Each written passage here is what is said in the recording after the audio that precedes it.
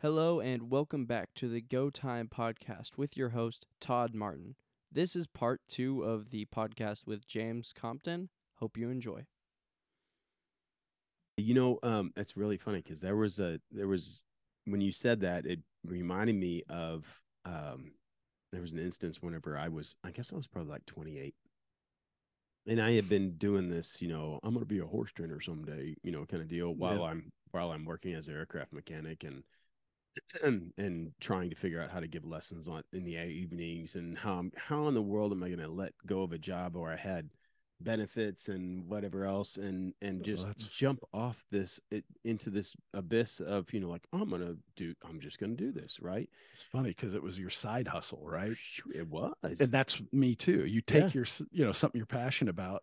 I think that's the best way to do and you have to do it when you're young, because when you get older, you don't have the energy. Oh my God. Well, and not only that, but and I was jumping off, kind of like this same deal, but at an age where I was 28, 29. And, when you're now looking back, I'm like, that's so young, it's a perfect time to be able to do it. And that time I'm going I'm way behind a lot of my friends. Like everybody else is like 5 years into their career, and I'm still the dingling running around trying to chase, some crazy dream. Right. My dad sat down and had to talk with me. And oddly enough, he had just retired that year, and he retired from 33 years working for National Cash Register as a computer repairman. He was like one of the first computer repairmen, right? And he started out on cash registers, and he come home with purple thumbs, right? Yeah. And he'd had 33 years in, same company, same job, all that time, right? And he sat me down, and he was like, so, when are we going to stop this, I'm going to be a horse trainer thing, and let's get to, settling down and get a real job. Not what I thought, where you were. I didn't think you were going there. Yeah. And he goes, so, by the time I was your age, I had a house and 2 kids and a job that I'd already started establishing what I'm going to do. And he goes, you don't own your truck. And he was right. I didn't even own my truck. And he goes, so when are you gonna settle down with this, right? And I looked at him and I was like, man, you're right. I'm seeing things going around and whatever. And I told him, but you know what, Dad, I know I can do this. I really do know I can do this. And I got to give it another year or two. I have to. And he just, I don't know, Todd, it's like, where are we going with this? And I looked at him and I said, I got to give it a couple more years. What I don't want to do is I don't want to end up after 33 years looking back going, I wish I'd have started that garage. And instead going, I was a computer repairman on a job that I didn't like, right, for 33 years and having that regret. If I put the 2 years in right now and I don't, I'll go and get a job. I'm employable. I'm hardworking. I'll do it. But at least after 33 years of doing that job, I won't have the regret. I won't look back and go, I wish I would have. I will at least look back and go, God dang it, I tried. Right. Yeah. And I can live with that. Yeah. I can live with that. The other, I don't know I can live with. Never tried. Yeah. Never knowing if I had made that shot. Right. And this is like a 28-year-old guy I didn't own the truck, right? Much less a horse trailer, much less a horse. Like the horse that I had, my dad bought for me to give me an opportunity to try, right? Yeah. And he invested in me, and he did that. But it was like, boy, he was starting to get a little thin on how much he was going to support me in doing this deal, and if it was really going to ever happen. And when I said that to him, he was like, I can't argue with that. Yeah. That was a turning point, and I think it was a turning point too, where I had to kind of like shit or get off the pot. Yeah. right? It was a point where, okay, so if you are, then you need to step off. And my turning point was I got laid off. I got laid off. Best thing that ever happened. Oh my God, it was the best thing that ever happened to me because it forced me to. I came home in shambles. I'd never been laid off in my life.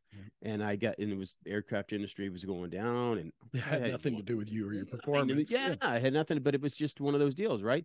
And I came home crushed. I'm like, oh, what am I gonna do? And my girlfriend, that is now my wife, looked at me and goes, well, why don't you go do the horse thing? That's all the hell you talk about. Right. Why don't you go? And it was like, oh, got nothing better. Yeah. Well, all right. Well, if you think I can, let's go. But that was the same kind of turning point where it was like, so I could, join the masses and do what I'm supposed to do, or do I go like, when do I pull the pin on this thing and make it happen? Yeah. Yeah. That's cool. Awesome. Isn't that cool? Yeah. That's one thing that really bugs me about public school. There are a number, but they teach you to be afraid of failure, and that makes you afraid to try. That's probably the biggest thing about private school that I really love is that all my boys are not afraid to fail. And they also left with the belief that they could do anything because they're not afraid to fail. And they know that there's no finality in it. So even if you failed, God, isn't that true? Growing up, and it's something I don't see a lot being quoted on it these days, but I'm sure you can relate to it. I mean, over and over and over, it's like, well, the guy that hits the most home runs also had the most strikeouts. The guy who you have the most attempts to be the best at something, you got to take the most attempts, and as a result, you're the best at it, but you're also the biggest failure at it at the same time. You got to be willing to fail. There's nothing wrong with it because you're constantly learning, you're constantly improving, and you just got to keep taking the shots, man. I interviewed Jeremy Affeldt, is that baseball player? Yeah, dude. I met him the day before his grand opening. Did you? Black Rifle. Yeah. He was with a couple of buddies that are from Seattle, and I hear him talking. They're sitting right next to us, and I'm like, "You guys are from Seattle?" And they're like, "Yeah." So we start talking. I have no idea who Jeremy Affeldt is. I'm like we talked about our world. I'm not in my realm. No. And so we just have this conversation. Seems like a great guy. And he tells me, hey, you guys should stop by. We're having our open house tomorrow. Kim and I were riding our mountain bikes around the trails in Bernie. I'm like, hey, that microbrewery's opening today, the free roam. Let's go check it out. We get there, and the first thing I notice is half the people there. It's packed, hundreds of people. Yeah. Were you there for it? No, I didn't get to go to the opening. Well, half of them are wearing baseball jerseys, and I'm like, that's kind of weird. So I go inside, and there's all these baseball bats in a case over the, on the wall by the bar, and I think, oh, well, maybe it's a baseball theme, or because I've never been in there. Baseball. I like baseball, whatever. So we go out, we get a beer, we go outside, Kim and I, and there's just nowhere to sit, and there's like this one little spot on a bench, and a couple are sitting there already, but we're like, hey, can we share this with you? And they're like, oh, absolutely. And they've got baseball jerseys on. And I said, at the risk of sounding kind of stupid, what's up with the baseball jerseys? And they're like, oh, well, Jeremy, the owner, he was a relief pitcher for the Giants and, won them a couple World Series. And I'm like, I go, isn't that the guy we met? I couldn't remember his name because I'm terrible with names. Right. I'm like, didn't we just meet? His name was Jeremy, right? And Kim's like, yeah, that's him. And right about that time, they're like, oh my God, you met him?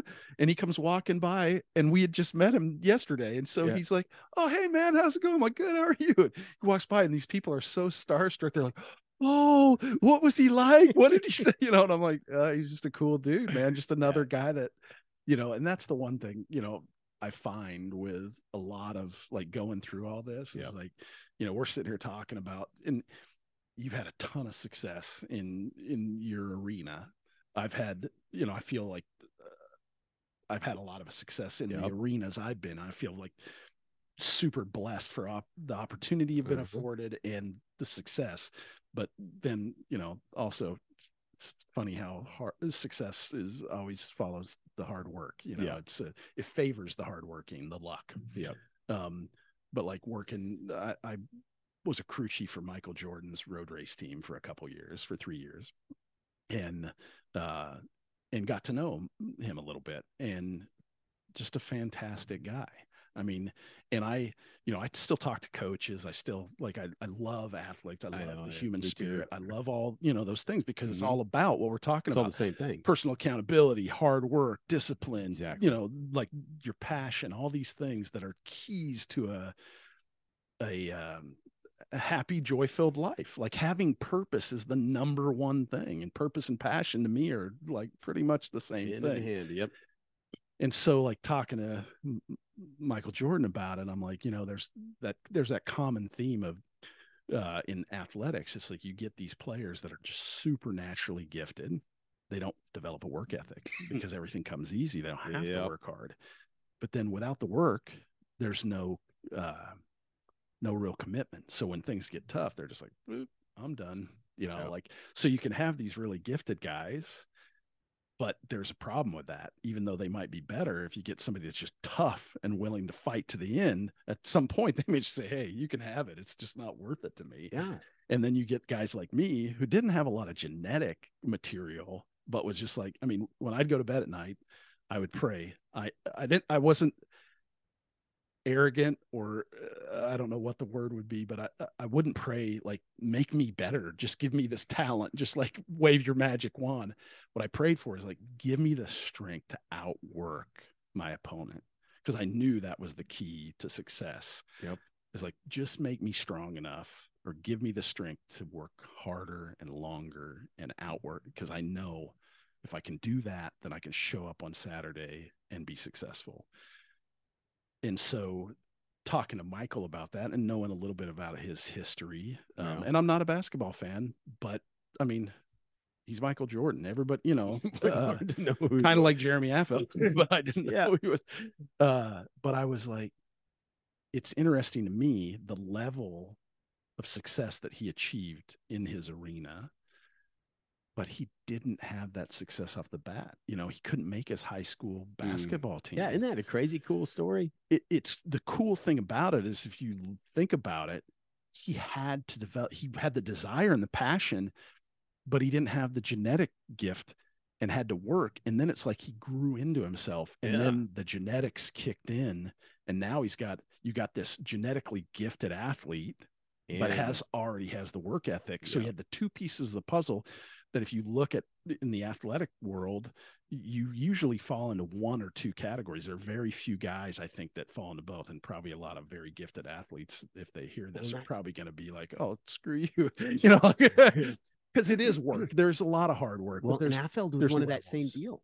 He had he spent like 5, 6, 7 years in the minors before he like, how many? I was one of the things that was really astounding. So about he was worn out by the time he got moved up, and he spent a lot of years in the pros, awesome. Right? So it wasn't like he spent 5 years in or something like that. I mean, he was a pitcher, dude.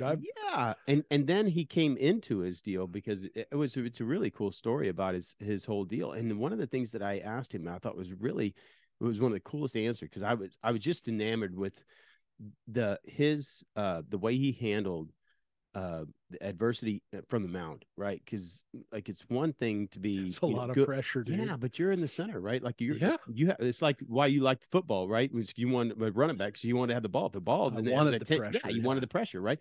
Well, that's the same thing for a pitcher. Is the pressure's on you, right? And so we talked about, like, what was that like? And, the mound in Boston and the vibration, like, holy smackers, I can imagine that level, right? And I was like, so how do you mentally handle the fact of like somebody getting the bat on the ball? Like, if one just, knocks just one, drills one on you, like, what do you do? And he goes, it was brilliant. He goes, well, they get paid pretty good money to be a good batter. They're good at what they do too. I'm like, dang, man, I didn't even think about it. Right. And then he goes back to the next ball.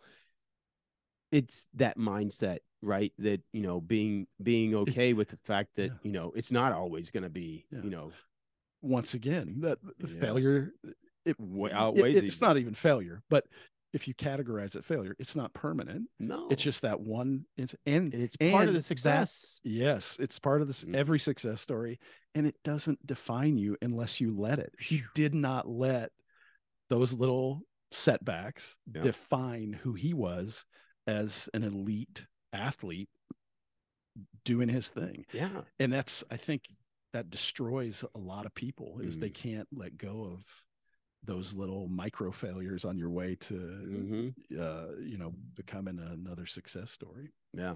Yeah. And that's such good stuff, man. It is awesome. I love talking to, well, anybody that, that's worked through, and discovered some level of success in something they're passionate about. It's fun to see it too whenever you hear it from guys that I see this too, that you can get into that grind, you can get into that push, you can get in that work, and then you're defining yourself by somebody else's measuring stick, and then you're never satisfied with it either, right? That I think one of the things that I think is really important, and it's really important for my boys to understand that, your success, you can dictate your success. You don't have to measure it. I started out and I was running up right along with one of the guys that in our industry is Casey Deary, and I think he's an outstanding trainer and an outstanding showman. He's really, really good showman, and his money earnings now are millions and millions, right? And I kind of, mine was, I kind of shut off from running in the big shows, and now they're on TV shows now and all this other stuff that's all kind of going crazy. And boy, I can sit in there and beat myself up a little bit where I'm like, if I'd have stayed right there, I'd be right, at that spot. You gotta look at both sides. Yeah, but that's part of having the worldview, right? Having a correct worldview of what's important, and knowing that I had the joy in it. Like that's my fallback, right? Yeah. Is that, so that's cool. Like I could, and it's not, there's nothing keeping me from like, having done that if I wanted to do that. But, but I would be really disgruntled if I didn't have the joy in it. Like I still have the joy in doing it. I still enjoy it. And I love to see it in my boys, them understanding, my daughters understanding there's got to be a joy in it. It's not just, the goal is finding your joy in it. Correct. It's not in the trophy or whatever else. And then we're all going to pursue the trophy. We all want it. I like that part too, but it's a healthy motivator. Sure. If there's a carrot at the end of the line, that's okay. As long as you realize that, like, you're competing against yourself. Well, there's no competition if we're all going to get the I want to be the best version of me every day. And if there's guys out there better than me that I can look up to and set as benchmarks, like, okay, I want to be better than that guy. And then you get there and you're like, okay, then there's another guy.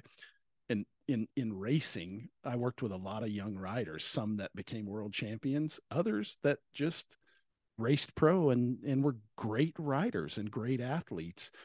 And,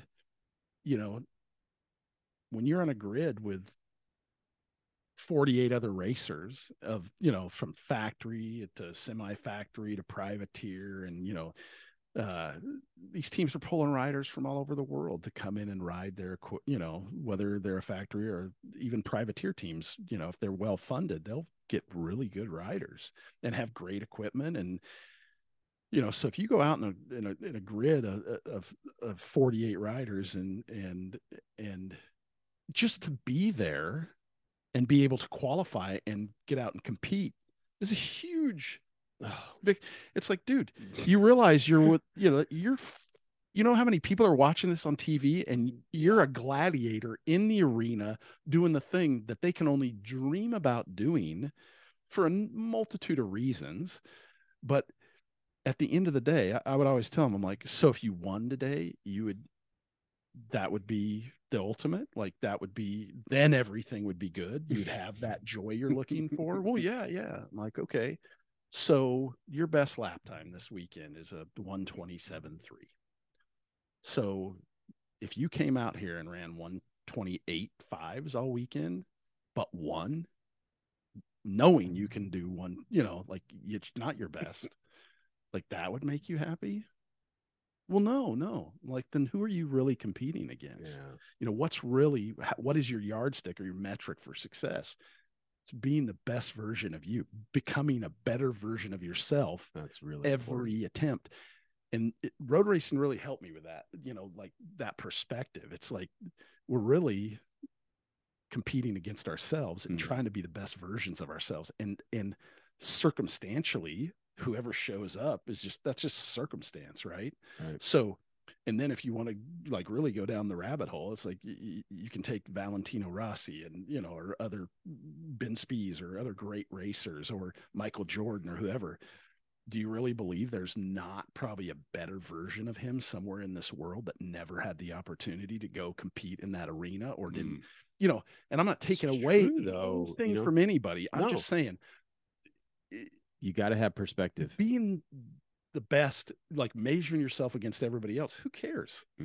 Like ultimately, all that matters is like you're evolving and becoming a better version of yourself. Right. And if you can put all those pieces together where you find your passion and your purpose and you're evolving and becoming a better version of you in every sense, not just, I mean, I know a lot of successful people. I wouldn't want to go have a beer with them. I wouldn't want to go break bread with them, have a meal. And I think it was JFK Jr. that said this, and I could be wrong. I just read this the other day, and I was like, wow. And what he said was, I know a lot of great men. I don't know any good men. And you touched on it earlier too. And I think that's, like there are multiple levels of success and things that we strive to be better at. But if you're not finding your purpose, fulfilling that purpose and passion, and trying to be the best version of yourself, being a loving father, being compassionate, being joy filled, and sharing that with your family and everybody. Because really, especially with what we're going through today, like you look at the world, and I mean, I don't know about you, but I wake up every day and I read something and I'm just like, there's no way that's reality. That can't even be true. Like our own government, these are the people leading us. I'm like, there's no way that this is happening. You're like, there's a level of stupid went to another notch again. And then I realize I'm like, I've said this to myself every day for the last 3 years. 6 months into COVID, I was telling people, if these words, I would have a conversation. I would say, if these words were coming out of my mouth 6 months ago, I would have expected you to put me in the car and drive me to the loony bin. Yeah. Because I sound like a lunatic. Like I never in my lifetime, I could have never imagined where we are today from a level of leadership, and I don't even know who that is, to be honest with you. That's not the truth. Yeah. But where they're steering this ship is unfathomable to me. So that goes right back to the whole worldview and inconsistency. Yeah. Right. Well, I hear a lot of inconsistencies in like, oh, are you kidding me? Like the whole world right now is full of inconsistencies. And I would say none of it matters because at the end of the day, what we're talking about, just like who shows up for the race, how do you measure yourself? It's just me against me every day, trying to be the best version of myself. But the only thing we can really affect is right here in front of us, like being present with our family, our friends, anybody we come into contact with. We're creating our own world, and we really don't have an effect. I mean, I think about it all the time. What could I do to have an impact and there's just not a lot, but I can love my kids. I can love my wife. I can smile at people, say a kind word, like do those things. And ultimately, as I'm working on myself the whole time too, and trying to be the best for, and that's somewhat selfish. I mean, I want to, because it makes me feel good. Right. You know, I think that one of the things that I think is I love about doing this, right, is that um unlike what we are seeing on social media and whatever else, this false, perfect world that we keep making it look like we're living in kind of deal. But in which, I have to admit, like compared to what life is probably like in New York City and what life has looked like in probably like Connecticut or something like that, like we are kind of living in a pretty good world. Oh, we live in a bubble where we're freaking crazy yeah. bubble right now. But coming on a deal like this and actually being real, right? I could care less if I have, 5 people listening to this thing. And that's all there is. It's that there's 5 people that sit and listen to something that's actually real and realistic, right? You know what's funny is like coming over here, I was thinking to myself, like, well, this morning when you text me is because we've been trying to get together for a long time, and then it just was like last minute. I was like, oh, I got a big day, I got all this stuff going on. I'm like, I'm just gonna tell him no, I can't do it. And I was like, I really want to do it, and probably my main reason for wanting to do it is because I was curious as who is Todd Martin. Yeah. Like, I want to get to know you better. We know each other a little bit, but I'm like, this will be a cool opportunity. And on the way over here, I'm like, I prayed on the way over here and I just asked God, I said, make this productive, and hopefully anybody that hears it, it can mean something, and in some small way help somebody. Yep. And inspire or do whatever, that's one thing. I had an identity crisis. This is probably 2015, 2016, the end of a certain administration. And we were, I was shaking my change jar to pay my mortgage. I was like counting pennies because it was so tight, things financially. I'd never seen anything like it. I'd seen this, right? I hadn't seen, we were just stair stepping down and down and down, and then got to a point and everybody's like, oh, it's getting better. I'm like, I don't think you're paying attention. It's not getting any better. It's just not getting any worse. We're just dragging along the bottom. That was my reality at the time. And, because I was still operating like it was I was living in the past, thinking things were going to come back. And I've been through this before. It'll bounce back. And it was not bouncing back. And then after 8 years of that, like by the end, we were dragging along. Well, I took a second job. I hadn't worked for anybody in years, and I was adamantly opposed to it. Yeah. I've always worked for myself. And one of my customers who I'd built a custom cafe racer for owned at the time the Ducati shop in San Antonio. And we became friends through the process of building. Like, you probably the same with horses you train, those people, or you don't do the work anymore, know, like that's one luxury we have is we get to like, when it's good. You can. It's like, this is great. I got a great rapport. I like working for you. You're a cool guy. You're patient. You understand not that we don't live in a perfect world, and that's my clients, things don't always happen. I'm like, in a perfect world, it'll happen like this, but don't be surprised if it's like 4 times longer. And, they're like, I get it. And we've been extremely blessed from that standpoint. But after dragging along bottom for a while and realizing, man, we're in trouble. We could end up losing things that we've been working on for a long time. And a lot of people were losing and did lose. I'm like, I started to realize I got to do something different. I don't know what it is, but I'm, after all these years, I'm starting to realize, you got to change the way you look at things. And the first thing I had to do was get a hold of our financial situation and talking to Kim, she's like, well, what's that look like? I'm like, I need, my time. I need to accelerate my time or slow down physically, because every 30 days there's huge amounts of bills due, like we have a monthly nut that we have to cover and we're not covering it. We've exhausted our savings. We've maxed out the credit cards. We've done all this stuff.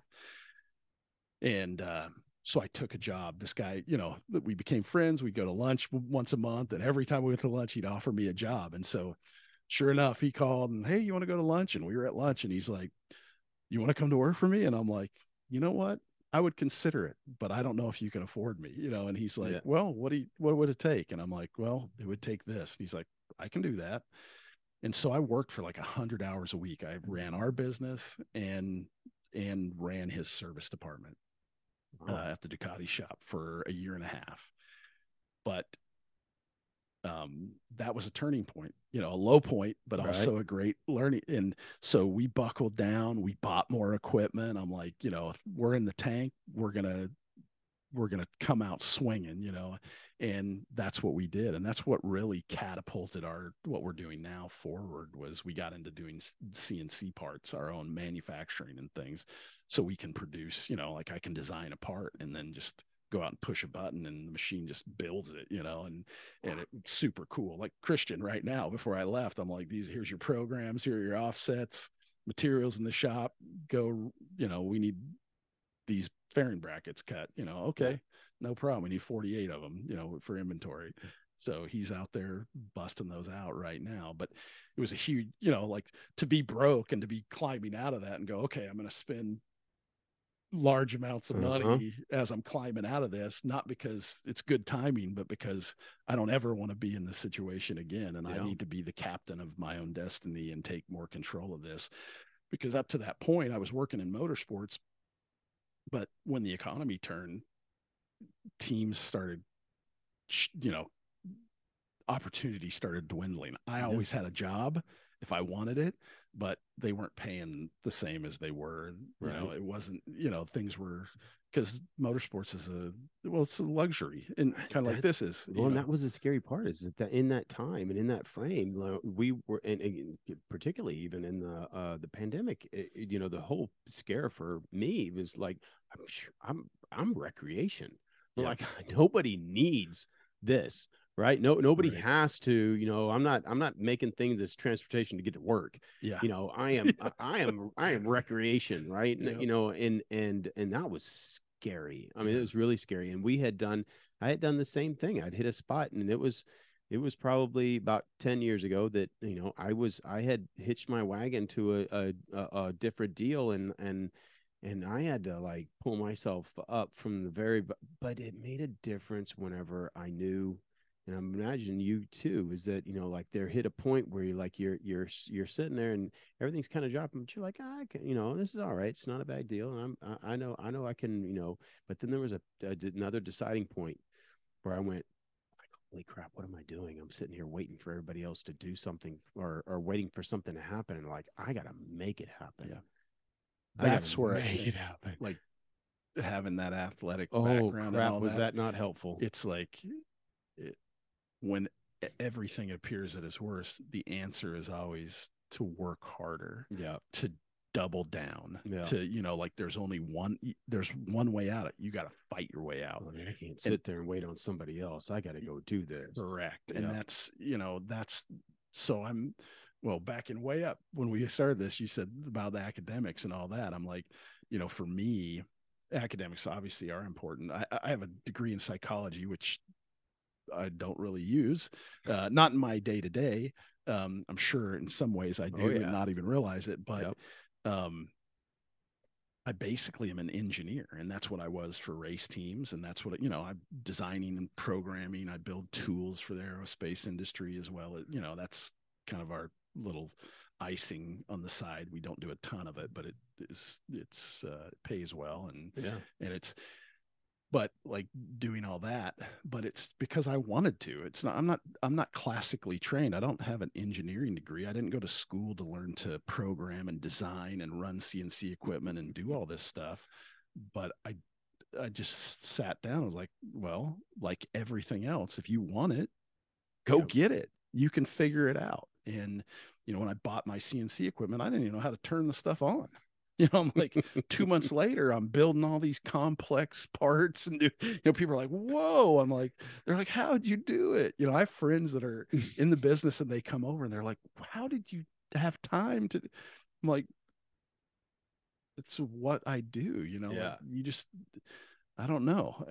How did you do all this? It's like, how did you not? One step at a time, one foot in front of the other. Oh, that's so important to know too, right? Even when I had my leasing company, I hated that business, but we were successful. We made a lot of money, and people are like, how do you do it? What's the key to your success? I'm like, I'm always here at 8 a.m. When it says we're open at 8, I'm here. And when the phone rings, I ask the person on the other end, how can I help you today? What can I do for you? And I mean it. And I mean it. And you're going to pay me for it. If that's, if we can agree upon this, I think there's one fundamental thing, like it didn't matter whether it was racing or any other business or anything I do, when I get into any situation, and it's not a perfect world. It doesn't always work out this way, but when I go in to any situation, I have to be able to see it, visualize, how is this a win for you and a win for me? And a lot of times it's like, well, I see this as a win for me, or I see this as a win for you, but that's just somebody's going to leave here with hurt feelings and a bad taste in their mouth. And there's no future in that. Yep. So I don't really want any part of it. But if I'm like, yeah, I think we can both come away with a win, like if you approach situations like that in business, I think it's important too. Yeah. Very important. Like, yeah, I can do this thing for you. And even though it feels like it's going to hurt when you're making the decision where you don't want to, yeah, right? Like, well, I just can't. And man, I've done stuff for people where I'm like, here's a good faith. I think I can do this for you. I think I can meet your objective and your goal. And here's an Excel spreadsheet. Here's all the stuff, that I think it's going to take to meet that goal. And these are projects that take sometimes a year and a half. It could be a race team budget for a year. It could be a custom bike that's going to take 2 years to build or whatever. And in my estimation, this is what it's going to be. And I've done that for customers. Well, the guy that owned Ducati, I sat down and I'm like, yeah, this bike you want is very special. And I'm going to have to build every component of it, so, and trying to, in my best estimation, it's going to be $87,000 to do that. And so, okay, let's do it. All right. So we start this build, and it starts, it's not a straight road. It's a curvy road. And so time, materials, things like started escalating. And he was paying me draws to keep the work going. And we got to the end of the project. And this is not the only time that I've been in a similar situation. And like, okay, the work's complete. I've delivered your, hopefully you're happy. Yeah. I have 3 invoices for you. This is the invoice that I said that I was going to charge you for this work. And that's what I thought it would take. This is the invoice that it actually, like, this is the real time and materials invoice that was, I want to say it was $108,000. And this invoice is right in the middle of the two. You either take the one that, because I told you this is what it was going to take, or you meet me halfway and eat half the bullet, or you're so happy with what we've done and you see the value in it and you feel good about it, then you pay and make me whole. And, it's a scary thing to do, but but then I can walk away no matter what happens, feeling good about where I'm at in the whole deal. Yeah. And I've been blessed because the people I've done business with have always gone, no, I see everything you've done. Yeah. I'm happy with the outcome and excited, and I want to make sure if we want to do it again that you'd be happy to do it again. But that's a smart way to do it too. And a lot of times, that's not something that's taught necessarily in how to conduct a business well. It's a learned deal. I would call that, like, that's one of those, that's just using your moral and ethical compass. Mm-hmm. And it's like, and having empathy. How would I feel if I was the guy on the other end of this? Yeah. And I don't know how he's going to feel. I don't know how excited is he about the work. I don't know how, like, there are things I can't make those decisions for him. I can just but I can be aware, but morally and ethically. And there's two sides to it. Yeah. I have to give him that because that was the agreed upon price. But I also have to give him the full price because I have a moral and ethical obligation to my family and myself. Yeah. And I'm hoping. And he won't appreciate it if I don't show him the difference in the two, right? Yeah. And I think that was the same thing for me in the horse industry. Like when I remember at the beginning of my work that one of the hardest things that I had to do, and I had a hard time doing it, was calling to collect on payment. Oh, you know, like holy crap. And it's the worst. last thing I wanted to do, right? And it was really, really hard for me to do it. And when I started to have a family, right, and it was just me working, and I was doing well enough that my wife didn't have to work, and so it was really kind of didn't have to work. She worked. She worked. She did. Yeah, she run the book part of the business and took care of all that, and that was a lot of work. There was a lot of stuff that you have. She didn't have to go to a 9 to 5. Oh no, I mean, but you have 40 head of horses in training. There's a whole lot of phone calls and paperwork. But I remember when it clicked for me, and it was like, so I am the representative of this household, right? My kids don't get a say so.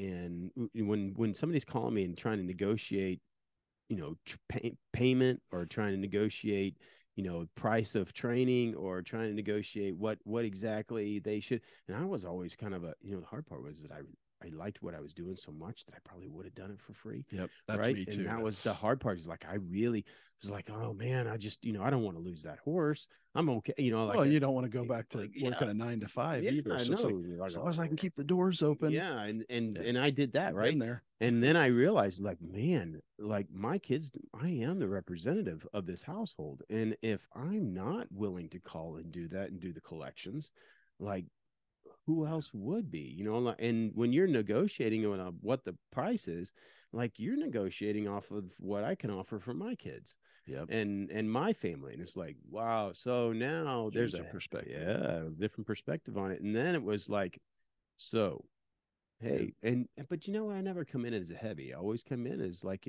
so, hey, I understand things go wrong, things happen, right? Let's make this right and let's work it out. I never got a problem with it, but we got to do something, and I never had, I think in my most, I can only recall like 2 times that I really kind of got stiff. Yeah. Yeah, but I'm sure you find yourself in the same position that I find myself in sometimes too, because and I hate this word, but at least when you're an expert at your field, like in what you do, and you get a customer that comes in and says, this is what I want. And you're like, that's not what you want. Like, you talk yourself out of jobs, because I do that. I have horses that, and it's hard because it's their baby, it's their, favorite horse and whatever. And it's the same thing, I'm sure, with nostalgia. The bikes and nostalgia. This is what I grew up with, and it was my dad's. Yeah. This. Yeah. Oh yeah. And so then, there's a heavy weight that goes on to work in those, but also there's a time where you got to go like, dude, this is just, and what you hope and dream for this horse is just not what his hopes and dreams are. Oh yeah. He's not going to cooperate. I've hurt some guys' feelings, and not intentionally, but just, somebody comes to you and says, hey, I got this, and this is what I want to do. What do you recommend? I'm like, put that on Craigslist and get rid of it. Yeah. And like talk about a real plan or something, something that's worth your while and will net you the result. I mean, that's the thing. That's a hard deal, especially with the emotional stuff. Yeah, dude. But at the same time, you go down the road and then you realize, like, back to a win-win. If we're going to have a win-win, you can't bring me a Volkswagen Bug and hope you're going to end up with a Lamborghini. Right? I always do that. I do that with people that I've had people ask me. It was like, so, can you make this horse, a great horse? And I was like, I could be the best race car driver of all time, but if you give me a Volkswagen Bug, I'm never going to be able to show my abilities. Right. So if you're giving me a great horse, a nice horse, but it's not of a world-class caliber, Yeah. it's called a horse show, not a Todd Martin show, Right. right? So I have to have the product Yep. in order to do that. So it's the same thing. You got to have the building blocks. Got to have the building blocks, you Yep. know, in order to be competitive in it. Yeah. You know, you can't go in there with something that's not competitive and expect it to come out. Yeah. And there's cool life lessons in that too, Yeah. you know. And it's always good too whenever you're starting off with, I would imagine, with a build, if it is emotional and whatever, and it's my dad's hand down or whatever else, it's going to cost you a lot more. But if we're on the same page and it's worth it to you, so like that's what I tell people when I'm training the horse. Like, look, what's your expectation? Yeah, what are your expectations? And if you want to make the best horse that he can be, I'm like, dude, I'm all for it, you know. But that it costs the same. It costs the same. 100%. Like, you want me doing it, that's fine. And you know what, I appreciate that, right? Yeah. And it's there's a luxury to the fact that, you know, like, I may not even have to go show this horse, and but I can make it a really nice horse. And it's like, man, we're getting to do it for the right reason, and it is kind of the right reason, right? You know? And if it is, it's restoring my dad's old bike, and it was, you know, we're doing something that means something to me, and I now, like, I get the pride in pushing into it to make it the best that it is.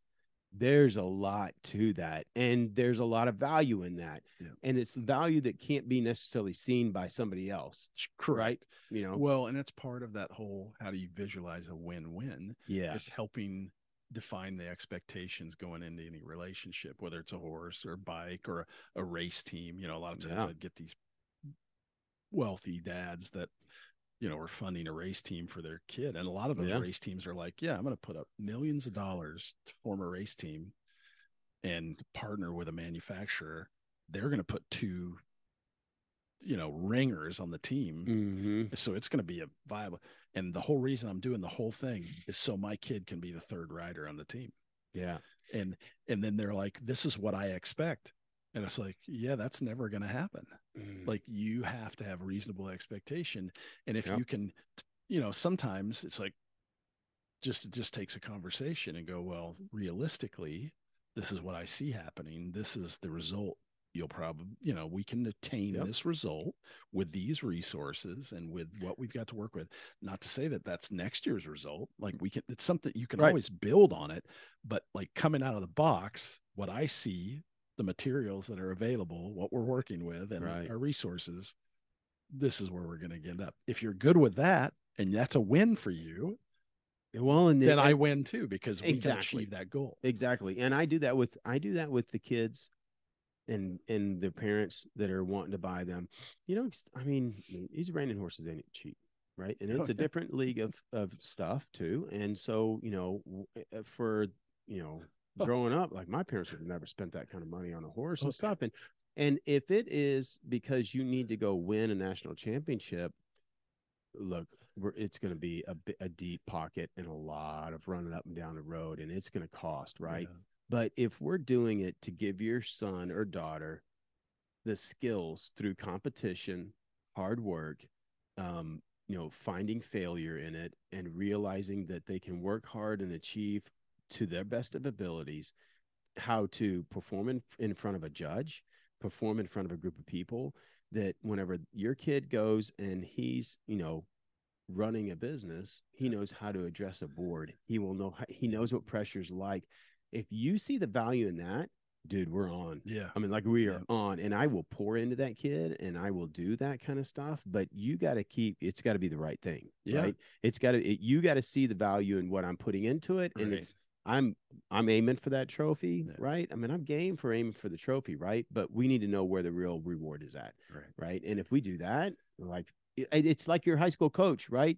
That how much he poured into you, man, that's a legacy changing deal, right? Absolutely. When you step into, the impact that has had on me, generational, than it had on my kids, and that it's going to have on, you know, like, that's an investment that goes on. It's generational. And that's, you know, going back to the reward and success and wealth and all these things, the metrics have been so messed up for, so, you know, the reward isn't the trophy. You know, like, those same riders that would be like, oh, but I want to win. I'm like, who won the championship 3 years ago. Yeah, you don't even know. You don't even know. And guess Name what? one of the guys top 10 last year. Nobody cares. No. Yeah, it doesn't matter. No. Like what you're learning, the experience, all the other stuff that we gain through the process. And if you're enjoying it, if you can find the joy in it, man, you're winning every outing. I remember there was a guy that had won the futurity like way back. And he was pretty much an older dude at the time that I got to know him and stuff. He laughed because he lost his Randon Horse futurity buckle in his divorce. His divorce, his wife wanted to hurt him. Took his buckle, and he was like, "But she can't take my dream. She couldn't take my memories. I still had them, and she can have that buckle, but she doesn't have the memories that had the buckle." Yeah. And it was like, man, it was such a good perspective on it. Yeah. It was the trophy, and she took it and stole it, but it was really true. Yeah. It was he got to take that with him, It's so funny. That was one thing, like my mindset when I was younger, like awards and trophies and plaques and things like that, I would throw them away instantly. I'd be like, cool. And people are like, why do you keep that? It's so cool. I'm like, because it doesn't matter tomorrow. What are we going to do tomorrow? Yeah. I don't want to get fixated on anything that was in the past and holding on to it so tightly that I miss the opportunity for something that's coming. I want to spend all my attention and focus on that. As I get older now, there's stories that go along. Yeah, like my wife dug out all my Bowl jerseys a couple years ago and had them framed for me, and I'm like, okay, that's kind of cool. I like, because it reminds me that But even with my own kids, like I didn't tell them.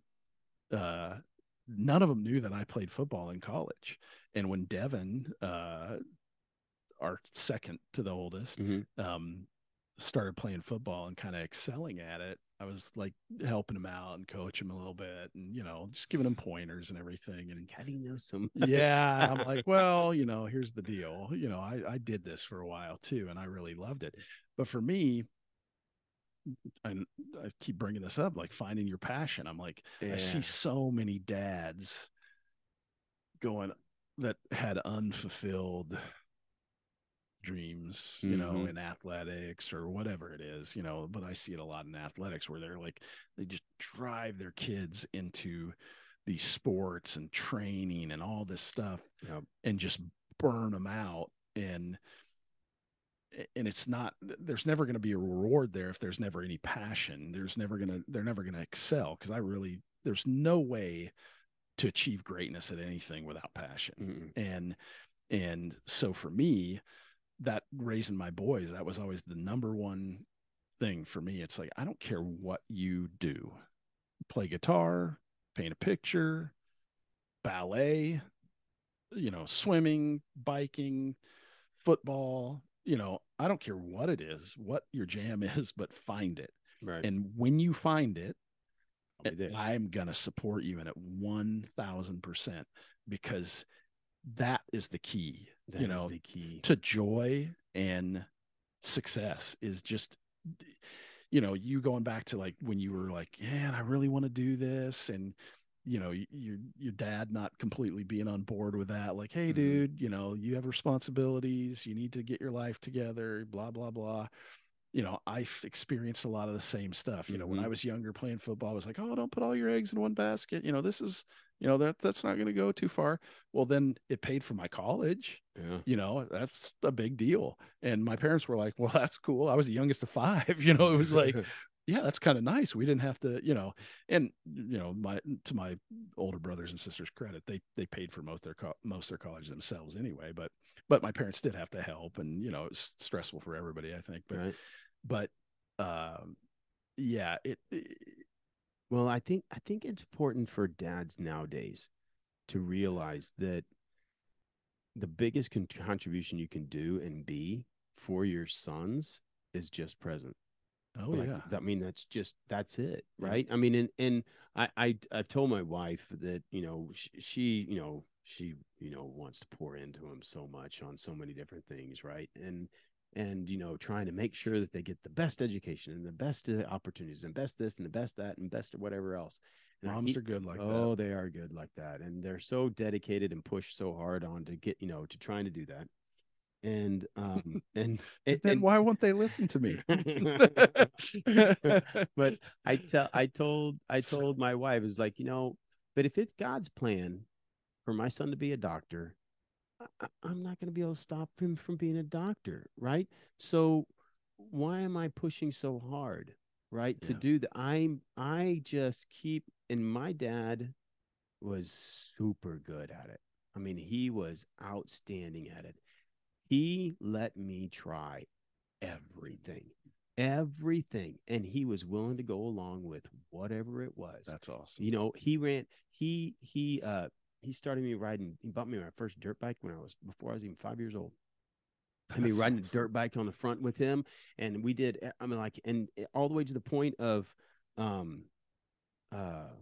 ran my first triathlon when I was, I guess I was probably like 20. I was in the military and I was stationed up in Lubbock. He drove all the way up to Lubbock and trained down here and drove all the way up to Lubbock to run my first, to do my first one with me. Awesome. Right. And he ran some, but he wasn't doing any other stuff. And then when I got into the horses, he bought a horse and he bought a trailer because he knew I couldn't afford to do any of that stuff. And I mean, but he stood behind me and whatever it was, and that wasn't his passions on any of that stuff, but he was present, right? No matter what, he was present on all that stuff. And it ended up being like, and he ended up being like my best man in my wedding. Yeah. It was just, it was he. And that's where I find that I got a little sidetracked where I was trying to make my kids do the things that I was doing, like, come on, let's go and do. And then it's like, oh my God, I'm doing the same, I'm doing what I didn't want to do. So like, okay, so what is it? What do you want to do? Where's your passion? It's right now I'm out in the front yard throwing a discus and a shot put and, playing, doing some football with my youngest son and, and track with my daughters and volleyball. And it's just, it's like, I keep, all I got to do is I got to be there. I mean, when they're in the practice, as long as they can look over at the side and see that I'm there and whatever, like that's the important. Well, to help them establish, like the whole idea that through all those things, they're becoming a better version of themselves. Yeah, exactly. And it translates into everything you do. And so you invest the time in whatever they're passionate about and in realizing that this could be 6 months, a year, it could be the rest of their life, whatever. It's a generational impact. Yeah. That you're teaching them those things and instilling that the importance and the value of that investment. So when they have their own kids, they invest,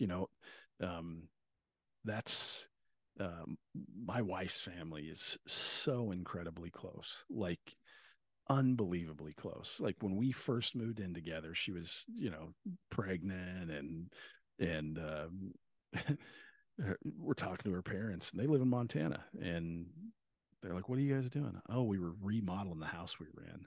And it was work, it was, she was pregnant and there was all this. We're like, oh, well, we'll just come down and help. I'm like, when? And they're like, we'll be there in 2 days. I'm like, what? That's a 24-hour drive. They were there in 2 days and they stayed. And that was like when I first really started getting to know them. But then, over the past 20 years, just incredible value. But I look at Gary, Kim's dad, as the patriarch of this family, and he established things. And Kim has a sister and a brother, and they are the kindest, most loving, helpful people. But I look at Gary and Ilita, Kim's mom, and they taught them, and they taught them through being present and being on their team and always being there for them. And so it's an interesting thing that happens. Then, a few years pass by and like, what are you guys doing? Oh, we're trying to get the shop repainted and epoxy the floors because they had a big automotive place. And we're like, what are we doing for spring break? It's a week from now. You guys want to go to Montana and help Grandma and Grandpa with the shop? Yeah, let's do it. Yeah. And then it's like, it starts this crazy, something that you just don't see it's very rare these days to see tight family that work together. And, you know, I know Andrew Tate's super controversial, but there was a little thing I listened to. He was talking about his friends making fun of him when he was younger. Yeah.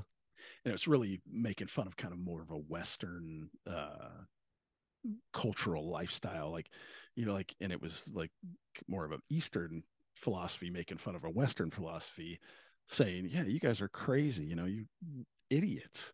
You turn 18, you move out of the house, you go buy a house, get a mortgage, you know, like you're instantly in debt for the rest of your life and behind the eight ball. Yeah. And you're like, yeah, that really is weird. You know, like we do that, where it's like me and my brothers, we buy a house, you know, we each buy a house, but we all live in one and rent all the others out, and we build together, like on a finance, you know. And that's one thing we have a pretty, you know, with 4 boys and Kim and I, it's like, yeah, I don't ever see us not being on their team, especially with the way things are going now. It's like, how do you get skin in the game? You know, and going back to earlier, your dad talked about, like, hey, when I was your age, it's like, hey, when my mom was a single mom, when I was young, and you know, I was probably, how old was I? 7 years old. So this was 1975. We were in Oregon, and she bought a brand new house in a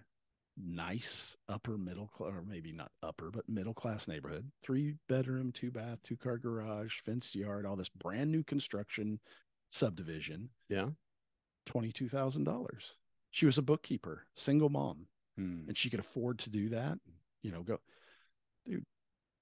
Like, I look at our kids today. This is a conversation I have a lot because I got a lot of nieces and nephews that are the same age. They're college age, or just out of college, or just finishing high school. It's like, all these kids need to, That's right.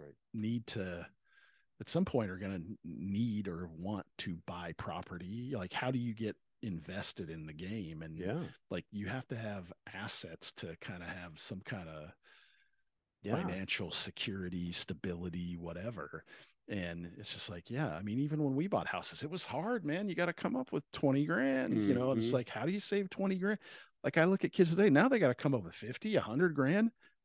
And it's insane. You know, it's like, how are you going to save even 10 grand, like with what the cost of everything is today? I know. And I'm like, yeah, dude, we have to change our philosophy, I think, too, as we move forward.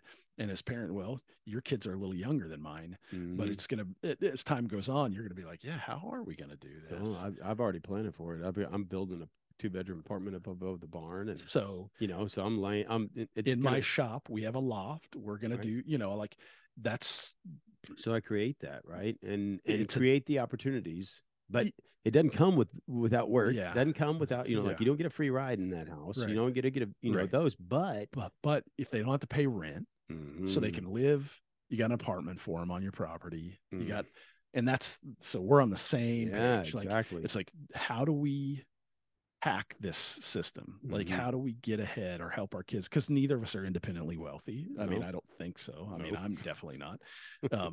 But how do we get like, generationally, how do we do that and establish you? And so, you know, like, having some land, having some real estate, having some things to pass along, but also help you get invested and start your own. Yeah. I'm not going to give you a handout, but I'll give you a hand up. Yeah, absolutely. That's definitely, yeah. You know. Like, that's the thing. And so we tell our boys the same thing. It's like, there's always room in this house. There's always food in the refrigerator. There's always whatever you need. You know, I can't go out and just do all this stuff for you, nor would I if I could, or I hope I wouldn't. I wouldn't want to, you know, because the value of all that comes from earning it. And, you know, my granddad used to always say that anything worth having is worth working for. It's true, though. You know, it's true. And man, you know, I think that's the sad part about, you know, I think what the world and the worldview nowadays is, you know, everybody thinks they deserve it. Everybody thinks that, and it's just such a lie, you know. And I think that lie is when we have allowed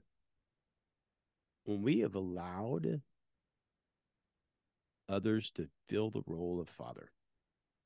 Oh, yeah. We've allowed the government, and we have allowed other things and other people to to espouse to our kids what is true and what is right, instead of stepping up in the role. I think that's the whole role of being a dad, and the whole role of being a leader. Not even a dad to our own, but being that leader in your community and in your group, that you stand up and you do the right things, and you do the right things in front of other people, so that they see that you're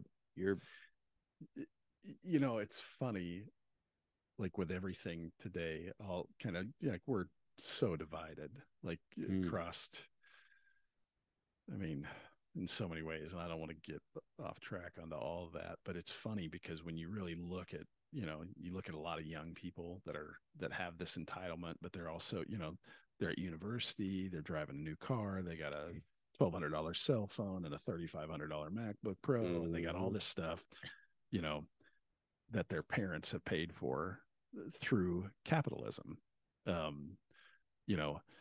I think, there are, if you look at our society and what's going on all around the world, yes, like many things, if you abuse a system, it can be corrupt and ugly and dirt. Like, these huge corporations that, don't pay their fair share. They rape and pillage and destroy and don't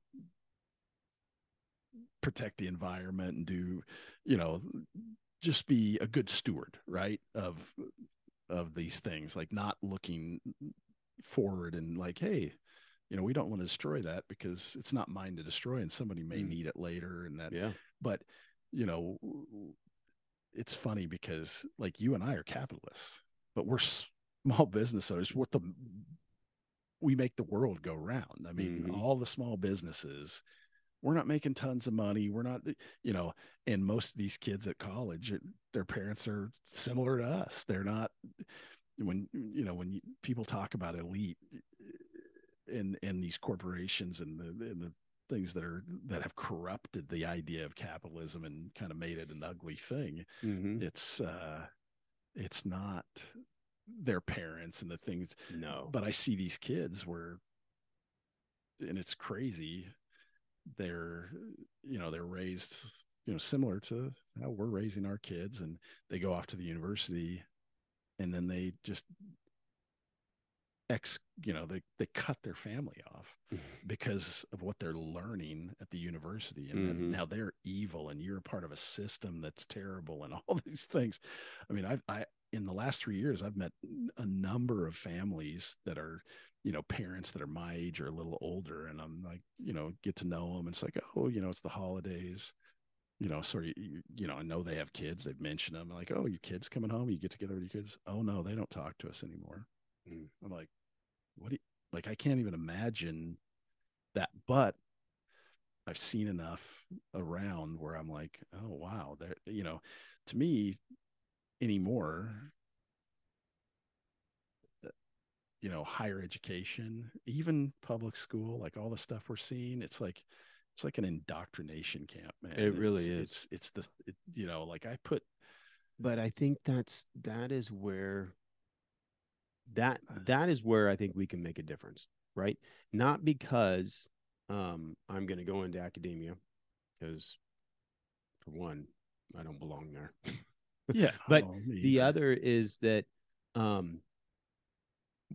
the only thing that's going to make a difference, right, is men who have made a difference speaking up and talking about the truth of that, right? It's not somebody, my first tendency is to shut the gate out front and hoard up and bunker down, right? Yeah. And protect mine and take care of that. But in reality, that's a safe place. Right. Kim and I just talked about this. It is not the right place. Don't build a higher fence, build a bigger table, man. Exactly. And that is going to make the difference, right? That inviting, and I have always been willing to, step into the hard stuff. Yeah. Right. I've always been willing, and that's what's made us, successful in our own rights of what we've done, is that we've never shied away from the hard stuff, but you step into the hard stuff, Yeah. right? And you embrace it, and that's the fallacy of the world right now. Is everything in the world right now is talking about, stuff that does not line up with truth. It does not line up with reality. The reality is that nowhere in society is anybody, as a government or has a group of people just handed shit to you, right? It's No, unsustainable. it's unsustainable. And they promised. That doesn't mean that they haven't promised it, but they've never come through with it, right? And no one has ever gone and gotten better from it, right? It all ends. We have to look at the end game, and not at the immediate, right? And and the only ones that are talking about this euphoric type of deal are ones that have not accomplished anything. Right. Well, they've never worked a day in their life. They haven't. They have a successful business. They've thought about it. Yeah. Right. And they've got this idea, but not a darn one of them have ever put it to work. No. Right. So those who are doing have to take up a little bit more of that responsibility. And the thing is that we're usually the guys who are willing to get in there and get dirty anyhow. Yeah. Right. And so, and hence the reason for this, for having a podcast that, hell, I don't know, a couple hundred people might listen to. Yeah. You know what? But it's where it starts. Yeah. It's where it starts. So that was it's the only way you can make a difference. So if you can inspire one person, yep, and create, get somebody thinking about. And truth is infectious, man. Oh, it has a gravity. It does. And it is not something, you can see it. We can talk about hypothetically all day long. Yeah. But when it comes to, nut cutting, yeah, the one stands out, and the other will fold. Yeah. And it's all, those things are temporary. They're fads. They're, they're not, and they're unsustainable. And the only time that evil, succeeds is when good men do nothing. Yeah. Well, and we live, it's such a weird time that we're living in too, though, because the world just seems so vast and big, and it's like, well, what do you do? Where do you go? And that's why I say, well, the only thing I can really affect is right here in your backyard, in my backyard, my local, in my vicinity, family, friends, community, and do that. And it's, it's discouraging if you turn on the news and you look and listen to all that stuff. But I truly, in my heart, believe that it's a much smaller group. Like the things that are being, when you look at what's going on, or the perception of what's going on, that doesn't sit well, and you're like, ooh, that doesn't seem good. That's really a good point. I don't think, I truly believe that there are, the majority of people want some very basic things. They want opportunity to make a better life. Yep. They want just a sense of security, stability, those things. That's why, when Trump ran for office the first time, I mean, he doesn't have the greatest personality. He does, he's not silky smooth. Smart, but he's a dipshit. What's that? Is he smart, but he's a dipshit? Yeah, he just doesn't come across all the time so great. But here's the thing, like, back to the athletics and all that. It's if you have a coach that comes into the locker room and says, you guys all suck, you didn't earn any of this, you're going to lose every time, like, that's not going to motivate anybody to be their best and to get up and try to make the best of their situation. That's going to motivate you to not participate. You're like, well, I don't even want to do this. If that's, but when you get that coach that tells you anything's possible with hard work, we can be the greatest, like, it's an inspiration. And Kim was like, oh, this guy, and I'm like, yeah, but listen to what he's saying. Simple, make America great again. Well, I think the idea that we can, like, we can all be great, and together we can be even greater. It's like, it was a very simple thing to me, and it's something we hadn't heard in a long time. No. From the leadership in this country. Well, I think it's important for like the depiction of me and you, right? Graying white men. Right. So the thing that we have to understand, I see, you see the same thing the same way, because we've had kind of a similar path throughout life, and we've had success in what we've done and whatever else. And what makes me want to, the things that I'm seeing and the situations that I'm seeing makes me want to get angry, right? Is not going to win a thing, right? What we have to do and what we need to do is we need to know what it is that inspired us to do what we did, right? And what made us want to and go and do and succeed in the where we have and get to where we have gone, is because we saw the joy in somebody else. We saw the joy in the competition. We saw the joy in the reward, right? And we saw that the hard work had a finish in it. We saw the fun in doing it. And we have to make that part infectious for the young. Not that it's another place where we're standing angry and yelling at each other, but that we don't have that, right? That we reflect the joy in what we've done. We reflect the joy in the accomplishment that we had. And we will cause those same young people to have a desire to do something and be something. Why? Because right now we see these kids finding their identity in this mad and angry kind of deal. Yeah. And they're finding, they don't know where their identity is at. And so they're latching on to something as an identity. And do you want to be identified with somebody as being angry and mad and ugly that's yelling at the other one that's being mad and ugly? Or do you want to be along the team with the people who have found the joy in life and what they're doing, and finding joy and finding love and passion for what they do, and love and passion for their family and who they are? Yeah. And we're not seeing that. Well, and that's the only way I know how to do it, is just to do it. Like, yes, to be a lead by example. Exactly. Right? But I totally get why young people are where they're at today. Yeah. It's demoralizing. It's like hopelessness. Mm-hmm. Like, where do we go? What do we do? It doesn't look, I mean, that's what it's all shown, is that it looks hopeless, right? But it's not. And yeah, exactly. Yeah. And that's the thing. That's what I loved about Trump. He gave people hope, the people that would listen to what, it's like, but then I look back at the first 3 years of his administration, and that simple message and the things that he was doing at the time, and I don't know anything about politics or, global politics. I don't care, because to me, it's all a bunch of BS anyway. What really matters. Yeah. I mean, to be honest with you, I never voted before I voted for Trump. He was the first candidate, because I always looked at it like, I'm like, why would you? They're all a part of the same, this uniparty. Holy crap. It's always been a uniparty. It's a group of old people. That's the craziest part. Like, how many of them are older than 60 years old? By the time I was old enough to vote, I'd already made this observation. It's like, well, we have these problems and we don't like these things and we want them to change. And the other party says, if we elect them, they'll change them. Yeah. But the problems remain the same and never get solved. And they just keep going along the same track. Meanwhile, they're lining their pockets. It doesn't matter.